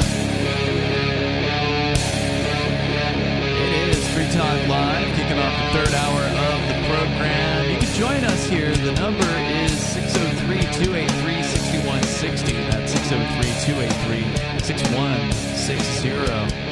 Tonight it's Ian, Bonnie, and Kumo in the studio here. You can join us online anytime you want. Just head over to freetalklive.com and enjoy the various features you will find there completely free. Once again, that's freetalklive.com, where we'll get back into your calls and thoughts. We're talking with Kumo here. He's a new mover here to New Hampshire, new libertarian. Migrated, I mean, not new libertarian. You're, 6-year-old libertarian at this point. Something like that. They're about half a decade libertarian. We were just talking about how you ended up becoming a libertarian. You had moved over to Minnesota, and you discovered that the taxes were a little more oppressive there. They're a little more present in your life, leaving you with fewer dollars with which to spend, even though you were earning about the same amount. And I don't know if we actually got to the point where, like, you were frustrated. Well, he said then the cops messed up an homeless encampment. Oh, yeah, the cops destroyed a homeless encampment on a bridge, and you were living in your car at the time. Yeah, that was basically my snapping moment. I also did not mention, but cops would regularly park around me at public parks or public spaces because they knew I was a regular in the area, in the town I was in, so they would just constantly watch me. And I was like, listen, I'm just here chilling, and I'm not committing any crimes. I'm just relaxing here. I don't know what the problem is.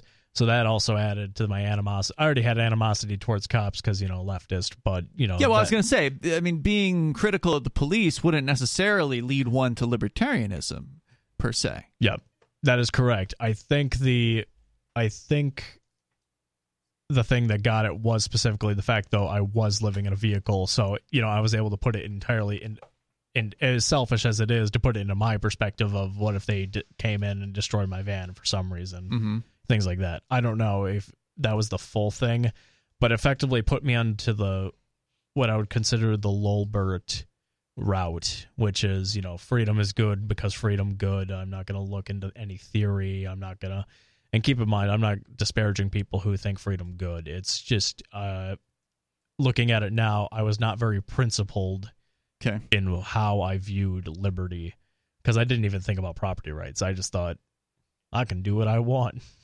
To start. Well, when cops are basically investigating you for doing nothing but wanting to live a life that they think might be strange, that has got to make you start thinking, like, I can do it if I want to, because you can. Was it around that time with the cops and the homeless encampment and all that you took that quiz? Pretty much. And then I saw that. And Political Compass? Yeah, Political Compass. And then I took that, and then basically kind of just set me on the path afterwards. Mm-hmm. I admittedly did not know about Rothbard, Mises, or any of those, great writers or thinkers until Even though they are featured on that quiz. I think some of them are, at least. I don't even remember if they were. But regardless, like, I don't even think I would pay attention to them because I just looked at the quadrants. Mm-hmm. But I didn't know about them until like 2020 when there was, I forgot exactly what YouTube channel had this rap with Marx versus Mises. Oh, yeah. I know what you're talking about. Historical rappers or something? Yeah, Historical rap battles, something like that? Well, there's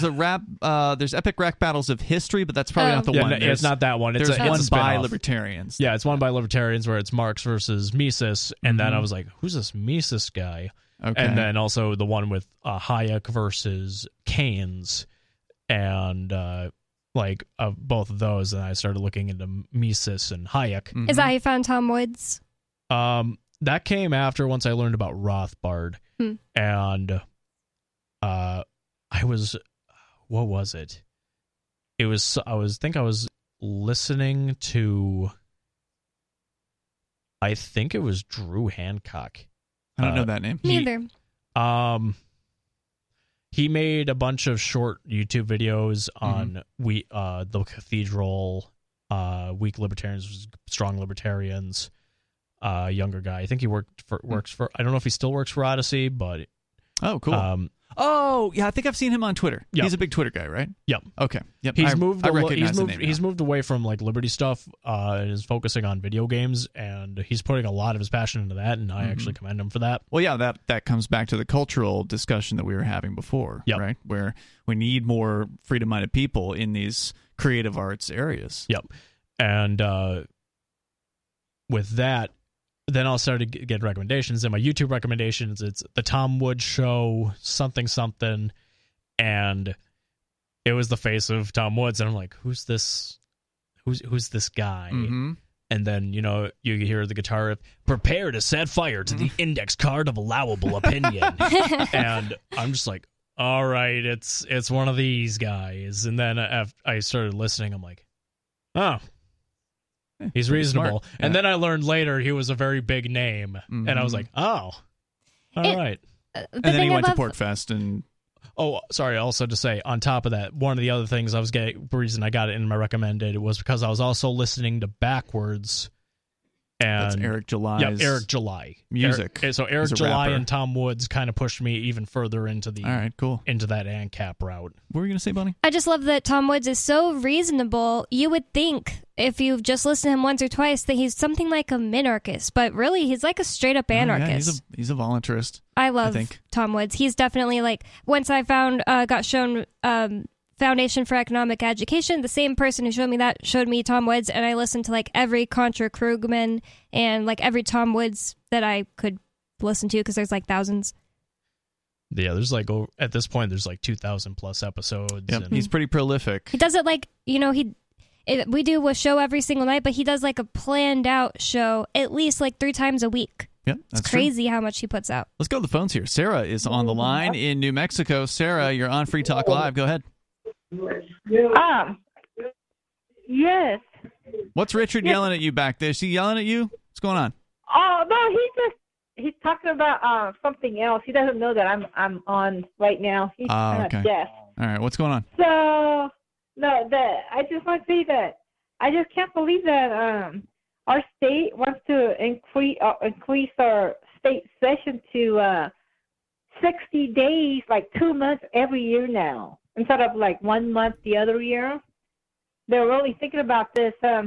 Okay, just let me see if I can follow what you're saying. So the state house in New Mexico wants to increase the number of days they're meeting from 1 month every 2 years to 2 months every 2 years? Okay, so one year they meet for 60 days, 2 months, and then next year they meet for 1 month, and it's just for budget. Got it. So now they figured out that they might need to have 2 month session every year, and then have a 3-week break between, so that they could all read all of the bills, what they're going to vote for. Because the bills, they can't even read through it because it's just too fast. I mean, and this year they introduced 800 bills. There's no way they could read any of what, and they don't know what they're voting for, what they're reading, what it's about. And so they want to have a 3-week break, and they're really talking about this. Okay, So- well, I wish they would just have 0 days that they were meeting, but I do have to commend the the New Mexico House of Representatives for having such a short period of time in which they can do the worst possible things to the poor people They get it done. of New Mexico. I mean, it's pretty it's a freaking terrible bad state. over there. Yeah, they do manage to get it done. And according to this, there are 70 seats in the New Mexico State House. One other nice thing I can say about the New Mexico State House is they don't pay their legislature a lot of money. New Hampshire is sort of known for being, I think, the lowest of all of them, with $100 per year is what the New Hampshire state reps make, plus a small gas stipend. And I think New Mexico is like down towards the bottom of that list as well. I'm looking to see if it'll. Oh, okay, no, it's the. I have to correct myself here. The New Mexico House of Representatives has no salary, but they do get a per diem. So I don't know if their per diem ends up being more than what the Per diem is like your food for the day, right? I think it's just a travel, per day, right? Like you come for that day, you get paid for that day, that kind of thing. So I don't know do you know what it comes out to, Sarah? What the typical take home is for a state rep there? I do not know exactly the breakdown. But per diem is like your hotel expense for your gas mileage. So they're probably then milking that then to some extent. Yeah, you probably get a meal. Like in the military, you always like hear about per diems. Like I used to work in hotels on military bases, and like they'd have a per diem which covered their hotel, their gas, and like food. at least a meal, if not more than one. Right. But you know what? But they're not able to devote much of their time just working them for free. I mean, nobody else that works for free, but we want them to work for free, and so they can't do like a fully committed job. Like a lot of the lawyers, it takes away from their law. And they shouldn't profession. run. Well, but the thing is, that's why. Well, who's going to run the state then? People who care about it that much. People who will make the time. Yeah, there's essentially volunteer positions, and they managed to do it as is. So like it doesn't seem to not be working. Sarah, thanks for the call tonight. I'm looking here at ballotpedia.org, where they actually have taken the time to list all of the states and what the salary is for state representatives there. New Hampshire, of course, with $100 per year. New Hampshire, they're saying here, doesn't have a per diem. Now, maybe they're not considering whatever I don't know what they call it, but there's something they get for gas, and so it differs based on like if you are traveling a longer distance to in New Hampshire, like let's say you live in the North Country and it takes you an hour and a half to get to the state house versus somebody who lives a couple towns away and it takes them 15 minutes. The people that have to drive an hour and a half do get a larger stipend than the people that have to drive 15 minutes. So it really is based on distance instead of what apparently New Mexico has, where they do get a per diem, which is $165 a day in January and February and $202 a day. So yes, if you are a New Mexico state rep, you are taking home a lot more money, it sounds like, because of the per diem than you would in New Hampshire. And according to the list here, there's no other state representative that makes less than New Hampshire. So New Hampshire is the lowest paid state representatives out there, which is just awesome. There was a talk recently about heightening that. I don't know if it was actually a bill that someone put in. There's a bill, to raise it to like $5,000 or something like that, which is insane. My personal opinion is just that it probably has no chance. Not only does it, take more money from the taxpayers and give it to people in the government, like that's bad in itself. But the other thing is just that that's not how this position was intended. It was intended to be like, you don't really want to do it. It's like a thing like, man, I feel like I got to do this because you're serving, quote unquote. I mean, obviously it doesn't really work out that way. But the last thing I want is it to be like, really profitable for people to be in the government. I mean, it already is in other positions, but, Indeed. Amen. So the number is 603-283-6160. Did we cover your story, Kuma? I think we covered fair ground. I think we can start talking about El Salvador, the drag shows. All right, good. So El Salvador, this is just an absolutely insane video. I will try to find. I don't have it in front of me right now, but I'll try to dig it up. It's on Nayib Bukele is the president there, dictator, and he's very active on Twitter. So all I'd have to do is go to his Twitter account. He shared it. It's a 3-minute long or 2.5 minute long video, which just shows the conditions that these 2,000 humans are being put into. Now, I'll be clear. They don't look like they're good guys, right? Like they're all tatted up. They look like thugs, right? Like the people that they have, at least the ones they show in the video. Who knows what all 2,000 of them look like? But they're not convicted, okay? And I think that for those of us that value at least the somewhat sham of a judicial system that the United States has, at least you are not guilty in the United States until you're convicted. Well, by that system. They don't always play that by that rule, but that's an important rule that most people believe in. Right, and in theory, that's a good rule. Here, these guys have been rounded up, 2,000 of them, and they've been taken to a brand new prison as suspects, a jail that will eventually hold, according to the BBC, more than 40,000 people. Photos and videos show the first massive group of inmates, tattooed and barefoot, being led to the facility in shackles. And the way they're, by the way, being forced to walk is they're all hunched over. Mm-hmm. So these men are not allowed to stand tall, stand as men would stand. They are being diminufied, or whatever term you want to use. They're being lessened by being forced by literally being surrounded by dozens and dozens of armed thugs of the state. And like, you step out of line, somebody's going to come in there and do some clubbing, basically, or worse. I didn't think about that being the reason, but yeah, they were all being forced to walk like scrunched down a little bit. A lot bit, yeah. And when they're walking, their hands have to be on the back of their heads, I think. I don't know. Why that may have been. I keep thinking I saw that. I thought they had to have their hands. Their hands forward. are behind their back, at least backward, behind their head, like. In the image I'm seeing here, at least, they're behind their hands are cuffed. They're behind their backs, and they're shackled. Their legs are shackled as well. There's masked men who are manipulating these people. Prisoners sitting on the floor with their hands behind their shaven heads, stacked closely together before being taken to their cells. President Bukele tweeted that the first 2,000 people were transferred, quote, at dawn in a single operation to the Center for Confinement of Terrorism, which he says is the largest jail in the Americas. Quote, this will be their new house where they will live for decades, all mixed, unable to do any further harm to the population.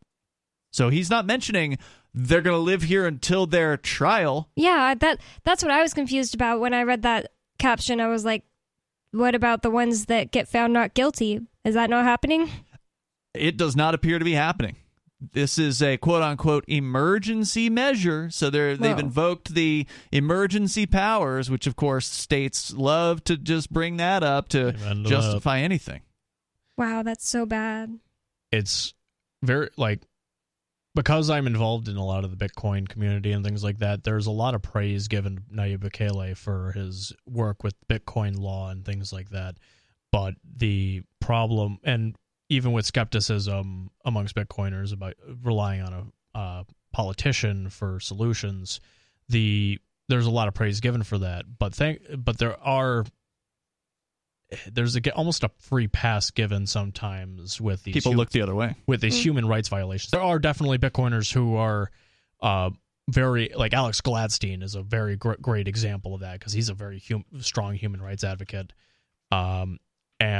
But looking at this with Nayib Bukele, it's interesting that people, the phrase, I prefer dangerous freedom over peaceful slavery. People say that, and then they'll see this, and then they turn the other way.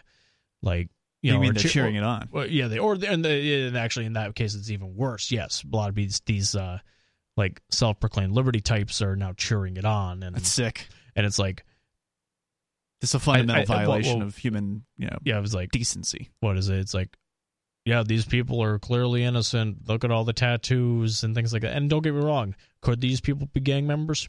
Absolutely. Mm-hmm. But the thing is, we need to operate under innocent until proven guilty. If we want to live in a civilized society, we can't assume guilt by association. We can't assume guilt by appearance. I mean, Yeah, if that's one terrifying. of those people is just innocent, it's an absolute tragedy. Absolutely. Imagine being an innocent person and then being thrown in with 1,000 gang members and being told, well, this is your new life. You have to now live in the mega prison in Tecoluca, 74 kilometers southeast of capital San Salvador. It has 8 buildings.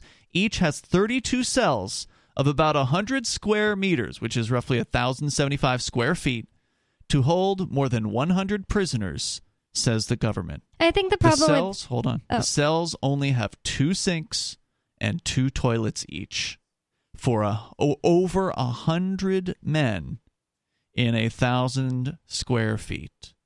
isn't that just going to blow back on the people who have to work at the jail because they're going to have to be constantly fixing those toilets? Yeah, I mean, I don't. People that work at jails have real crappy jobs. Yeah, like, sounds they like hate their a jobs. really terrible idea. But It's gonna suck to work there for sure, but it's gonna be even worse to live there. I mean, you're talking about 100 square, 1 square meter per prisoner, right? I mean, that's how are they gonna sleep? I mean, they're basically gonna be lying right next to one another. I think it's crazy. I think the one thing, at least with, keep in mind, this is not me condoning what is happening, but I think one thing that doesn't get played into effect is the verticality of some of these places. So at least, at the very least, they'll be able to sleep on top of each other, Perhaps. and not necessarily, in a line. Yeah. There's a good chance of that. That's true. I mean, people who are condoning this because they're like, yeah, they look like criminals, wouldn't condemn like the Jews getting taken away in boxcars that got, some of them died just from like being suffocated in a train because they were all stuffed in there together for days. I mean, that's humans are humans. You know what the one thing, and I've seen this, the phrase, I'd rather 100 criminals go free than one guilty man. One innocent man found guilty. Yeah, one innocent man found guilty. Is people who are cheering this on now are using that in a mocking, deriding tone, and I'm like, isn't this exactly what we should be fighting for? Like, corruption within the system shouldn't be applauded, and this isn't there's no ifs, ands, or buts about it. This is a blatant human rights violation. Straight up. Yeah. This is like the most basic, clear human rights violation that I've seen in a long time. And the sick thing is they are touting this in such a way. I mean, this guy is proud of what he's doing. He's putting it right out there. Really fancy video of this it and everything. This is a high level, well edited. They've got like a soundtrack to it of like dramatic sounding music. And there was even another video that came out today. Bukele, I can't play it because it's in Spanish, but there's titles, so it's titled English, and he's speaking to his troops, his gang members, who are all lined up in a large field, and he's talking about how this is a mission from God, and like he's invoking religion in this discussion of why they're doing the things that they're doing and helping keep people safe. So there's a ton of propaganda going on out there right now for this. Bukele, according to the story at the BBC, has declared a war on gangs as of last March, passing emergency measures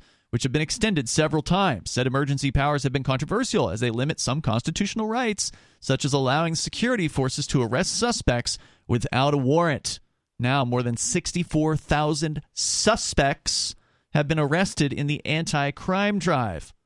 The so-called authorities have said criminal gangs such as MS-13 and Barrio 18 number tens of thousands and are responsible for homicides, extortion, and drug trafficking.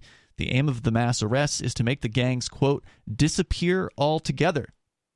So one thing that's not going to happen here is any kind of rehabilitation. Okay, they're just planning on holding these men for, as he claims, decades of their lives.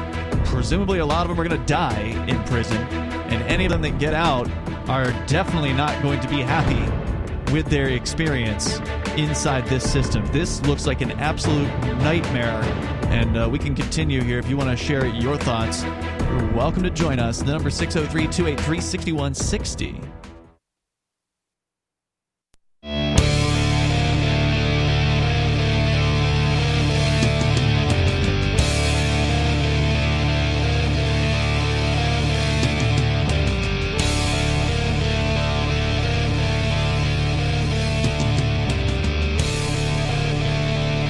Free Talk Live, and you can join the show here, we have time for you if you want to join us. The number is 603-283-6160. That's 603-283-6160. Joining you in the studio tonight, it's me, Ian. It's Bonnie. And also Kumo. Kumo is here as well. Kumo has a Twitter account. He is not banned, unlike Bonnie right now, who caught a 7-day ban today, as we were just discussing off the air. I don't know what I'm going to do. For calling Joe Biden a fag. Yeah, I didn't think that just using the word fag would get you banned. I thought, like, maybe if I, like, called a gay person a fag, then I would probably assume that I would get banned for that. But I didn't know calling an openly straight old man a fag gets you banned for 7 days. Maybe he's gay. Thanks, Elon. Yeah, thanks, free speech absolutist Elon Musk. Well, I'm sure Elon Musk's excuse would be that he still doesn't understand the system. He keeps finding things that are wrong with it and trying to supposedly fix them. Who knows what really goes on behind the scenes. But you can follow Kumo on Twitter. His account is Kumo Krieger. It's spelled KUMO KRIEGER. So there you go. I followed you today before I got banned. Much appreciated. All right. So, yeah, we were talking about this El Salvador situation, which is crazy. There's people who are just getting rounded up and thrown into a prison, which is designed for as many as 40,000 people. And I've got a story here that's gets a little bit more into some of the details on who's getting rounded up. According to the BBC, because as we pointed out, these are suspects. They've dumped 2,000 men into this brand new facility, and they're going to dump thousands more. They've rounded up 60-something thousand people in most of the last year that this has been going on. Bukele, according to the BBC, calls this extraction. It is intended to tighten the military's control of El Salvador's major cities using high-tech surveillance equipment, ostensibly to prevent gang members from coming in or out. The operation began last, I guess it was December, with 10,000 members of the security forces descending on the town of Soyapango, where they started rounding up alleged gang members.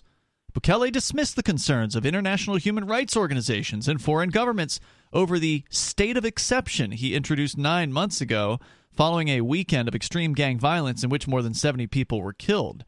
The emergency measure granted the police 75 people were killed? 70. Oh, wow. The emergency measure granted the police sweeping new powers, including the right to detain suspects without due process. Bukele told the officers it was supported by more than 95% of Salvadorians. It is undeniably popular, says the BBC. Murder rates are falling to new lows. Neighborhoods which have endured years of extortion and violence at the hands of the brutal MS-13 and 18th Street gangs are enjoying an unprecedented period of calm. However, as El Salvador's prison population is now proportionally the highest in the world, already overcrowded facilities are heaving under the new intake, prompting the government to announce the construction of a major new penitentiary. So this is a story from December, and now that facility is open. Evidence suggests hundreds, perhaps thousands of people with no discernible link to gang crime have been caught in the dragnet. When police officers came crashing through Zoila Torres' front door in April, she thought they must have made a mistake. "We don't make trouble for anyone," she insists. "My husband has nothing to do with the gangs. He works in a factory making sacks for transporting crops." Nevertheless, the police stormed their cramped home and detained her husband Manuel and her brother-in-law while her children were eating breakfast. Over the road at her brother's house, the same thing was happening, all on the strength of an anonymous tip. Wow. I mean, have they gotten out? The three men spent almost a month in the harshest prison conditions in Latin America. Zoila says they were regularly beaten in jail and have been left traumatized by the experience. So it does sound like they did get out. According to the story here, she managed to get them freed after their employer provided assurances that they were not involved in gang activities. Wow, if you don't have a job, looks like sucks for you. You're just going to stay in jail and be beat all the time.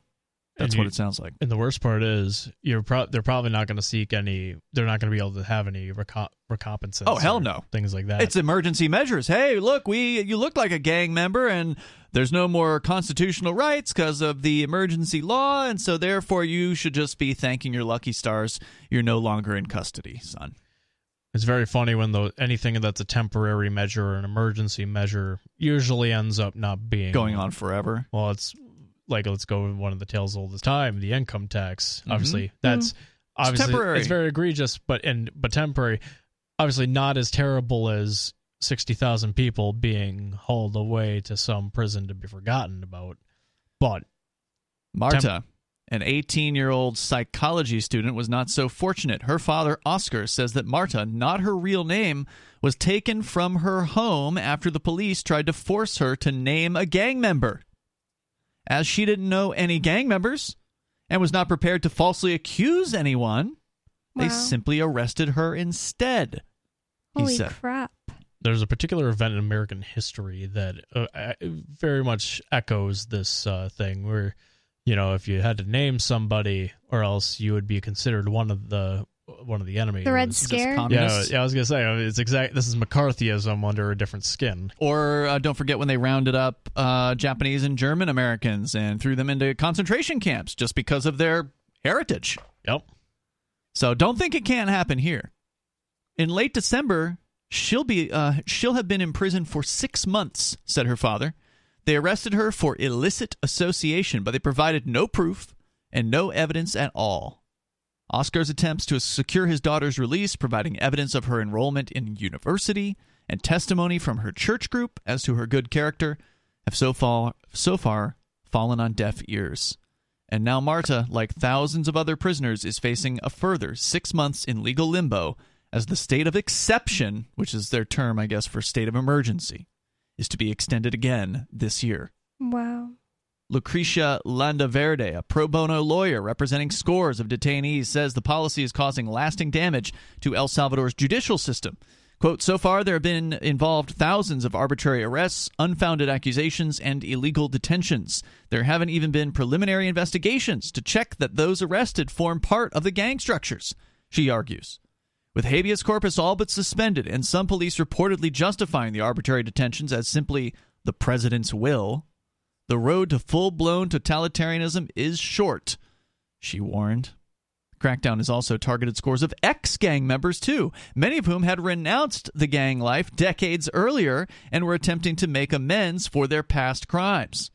Among them is William Arias, an evangelical pastor and former MS-13 member that the BBC interviewed in 2018. A tattoo of the gang's initials still visible on his forehead, William fully admitted to having carried out some heinous crimes in his youth, yet he insisted that for 18 years he had entirely dedicated himself to dissuading other people from following his path into the group. He was arrested in April, and his whereabouts are currently unknown. Wow.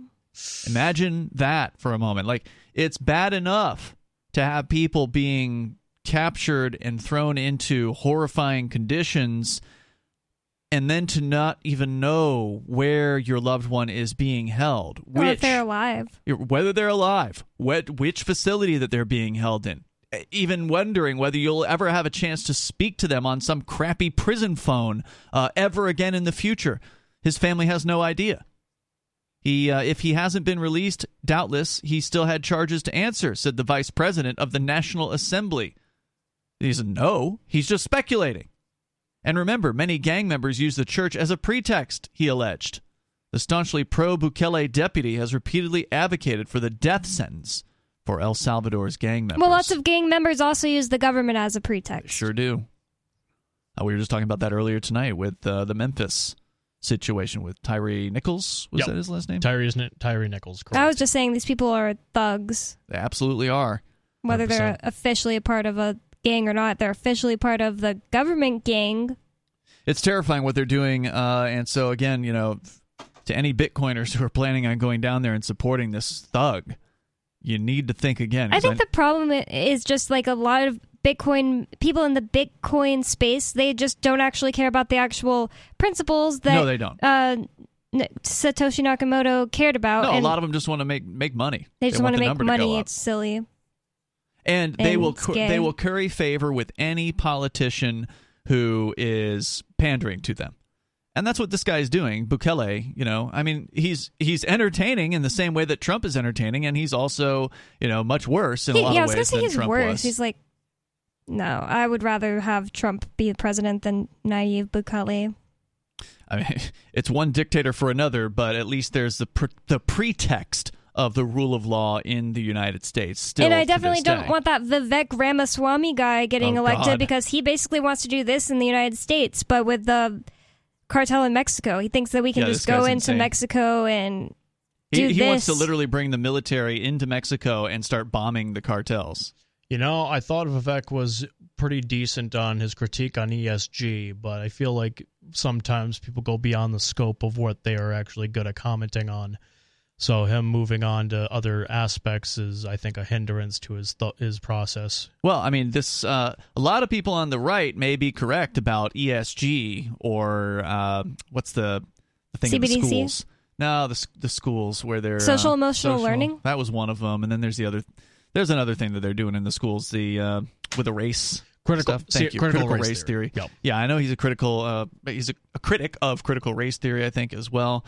So, he's probably right on some things. So was Trump, right? But this guy is a psychopath who wants to actually start a literal war with the drug dealers. The Mexicans today still hate this one president from 2010 that declared war on the cartels, and I don't know how many untold thousands of innocent people died because of that. Yeah, I'm about ready to block the guy or mute the guy on social media because he's followed by and liked by some libertarians who I've said, y'all should know better than to get fooled by some politician. Seriously, a speech? Politicians can say anything. Right, they do. They know their audience, and they know what to say to, work that particular crowd. And so apparently this guy showed up at a libertarian event here in New Hampshire, and there's these libertarians that are posting about him. It's have you seen what this guy has said? He's promoting the vaccination. He's a pimp for the pharmaceutical industry, basically, and he also wants to ramp up the war on drugs. I mean, this guy is no libertarian. He appeared on Ben Shapiro's show as well, detailing some really bad critiques of libertarianism as well. Dave Smith and Rob Bernstein did a very good breakdown of what him and Ben Shapiro said as critiques on their show some time ago. So Vivek, I don't think him moving into libertarian spaces is one of those things where I think it's kind of a Weld Johnson scenario where conservatives' minds are moving into the libertarian space to curry favor. Yep. He just wants to get votes. He wants to get votes in the battleground state, right? New Hampshire's the first in the nation primary, and he's just doing what all politicians do. They come here and they pander to people. Anyway, let's go to Jimmy. He's in Florida. Jimmy, you're on Free Talk Live. Go ahead. Oh, hi. Thanks for taking my call. Yes, sir. I'm from Wisconsin, too, and I hear you have a man here that moved to New Hampshire from Wisconsin. Could I explain to him why this isn't going to work for him? Go ahead, bud. Okay. A couple of weeks ago, you had a story about all the child porn going on in the Pentagon and what have you. I think the captain was there. I don't think you were there, Ian. Okay. Maybe you heard about it. Okay. Here's the problem with that. He moved there because it's free. As soon as the free country of New Hampshire forms, guess who also will move in there? All the child porn people, because they know they won't get caught. Kumo's not a child. Let's put your man on. What's he going to do when all the child porn and all the evil, nefarious people move to New Hampshire and join him there? It's your turn, Wisconsinite. What are you going to do? What's your answer? What's your solution? Wow. Are you implying that Florida does not have pedophiles? No. Here's the problem. You guys, you didn't say it. Okay, I'll ask you a question here. You didn't say, let's get rid of the government, then child porn will go away. That's the impression I got. Now, is that what you're saying? As soon as the government goes away, child porn is going to go away? Who said No one that? said that. I don't think that. But that's the impression. You guys were just. Are you talking? Just to This clarify, guy, this is Jimmy, the guy who calls in and always tells me, Bonnie, try to name a civilization that was libertarian that didn't fail. Just to clarify, you're referring to another show on which none of the three of us were seated.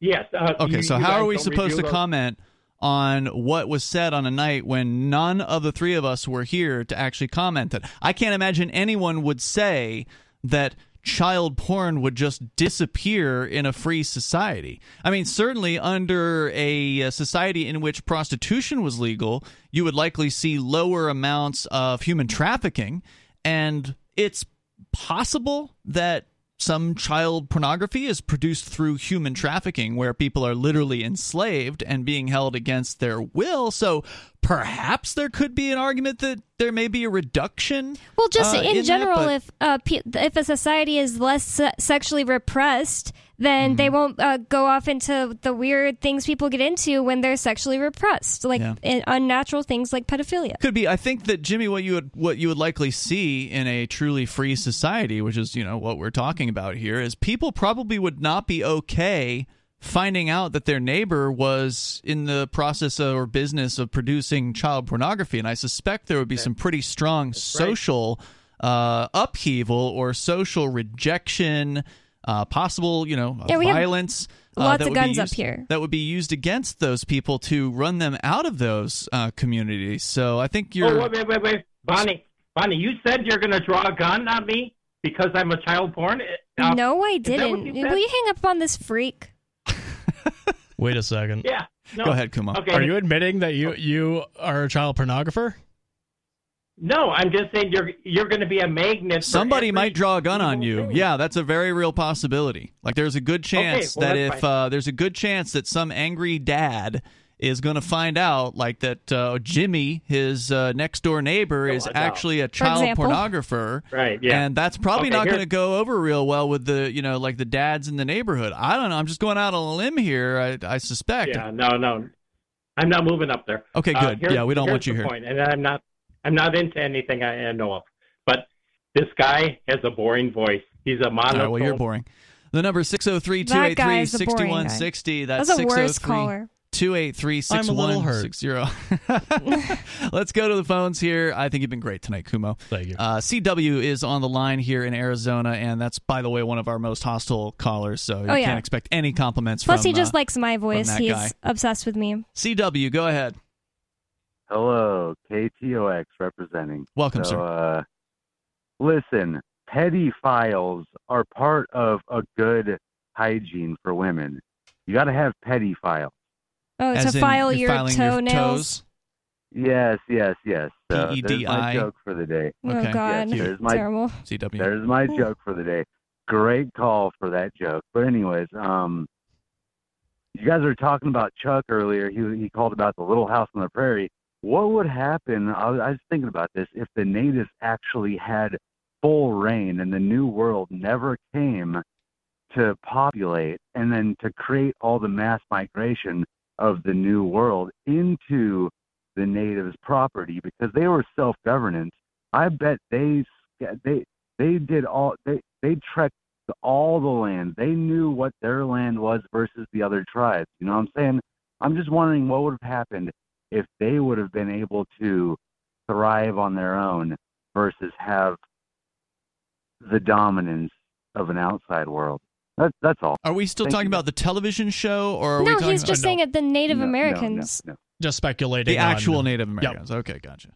It'd probably be a really freaking cool society that would be really interesting and fun to look at. Even like I was gonna say to see, but yeah, even to look at because probably wouldn't be all boring looking like Washington D.C.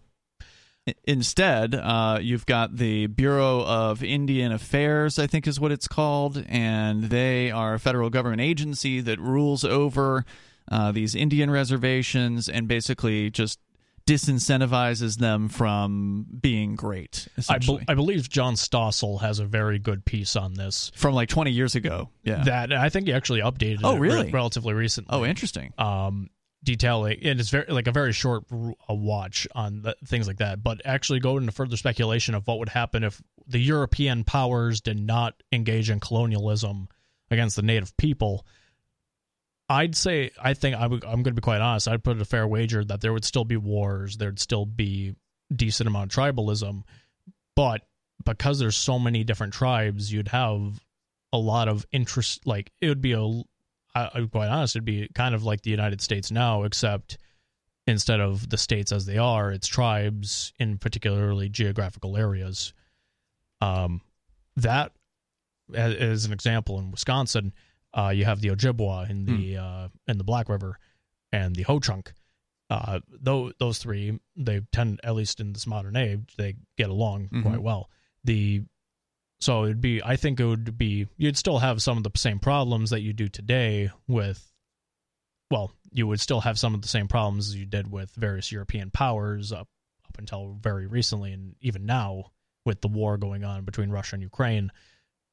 Wars would still happen. I just think it'd be harder to maintain those wars, and cultures would eventually just be able to engage in free trade and positive interactions. Yeah, that would have been an interesting world to live in. Let's go to David in New Mexico. You're on Free Talk Live. Go ahead, David. Yeah, question on secession. So if New Hampshire successfully secedes from the United States, then I would speculate that any of the counties in New Hampshire, or any of the municipalities, or any of the townships, or any of the neighborhoods, or just myself and my little yard, I could secede, or any of those can secede from New Hampshire. Is that correct? Sure, I why would not? like that. That's actually very similar to what Liechtenstein does. Really? Liechtenstein's, I believe it's provinces and not counties. They have it within their constitution that any county, I'm just going to use that term just because it's easier, can secede from Liechtenstein and become their own country. So Liechtenstein is incentivized in order to provide good services and be a good country. I feel like if New Hampshire did that, they would, the hypothetical country of New Hampshire would do its best in order to retain customership, or retain its regions. That's a great point. Would they be able to secede? Absolutely, in my personal opinion. It's just a matter of what would New Hampshire do to maintain the positive relations with those counties, municipalities, hell, even you in your own backyard.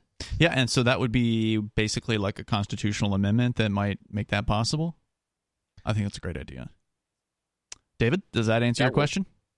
Yeah, that works. Oh, and by the way, just like that Chuckles the Clown guy, don't believe anything CW from Bullhead says. Can't trust him. Okay. Well, by the way, he dropped off the line. I don't know if anyone Then wondered. I won't trust that joke he made. All right. Thanks, David, for the call. The number is 603-283-6160. Of course, you can bring up whatever you want. Any other comments on El Salvador? I think we, at least from my end, I think we covered it pretty well. Human rights violations bad. Totalitarianism bad. I mean, that article is terrifying. I mean, all the innocent people. Right. And we're just scratching the surface. I mean, that's just 3 people the BBC talked to, and they've arrested 60-something thousand of these people, these quote-unquote suspects.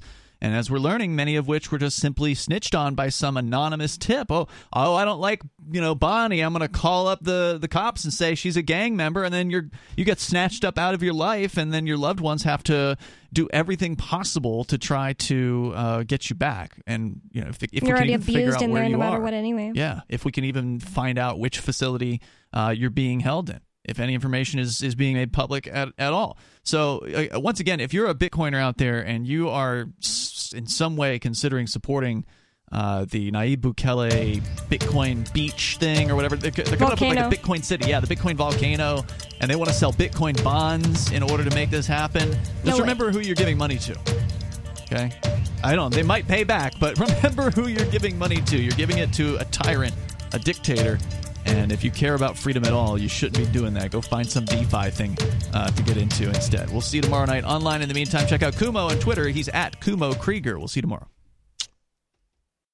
On Free Talk Live, we're bringing people to the ideas of liberty every day. From wrestling superstars like Glenn Jacobs. You guys really are having an impact, I believe. Like I said, a lot of where I am now is due to listening to Free Talk Live. You changed my mind on some very important issues years ago. To random people tuning in on the radio.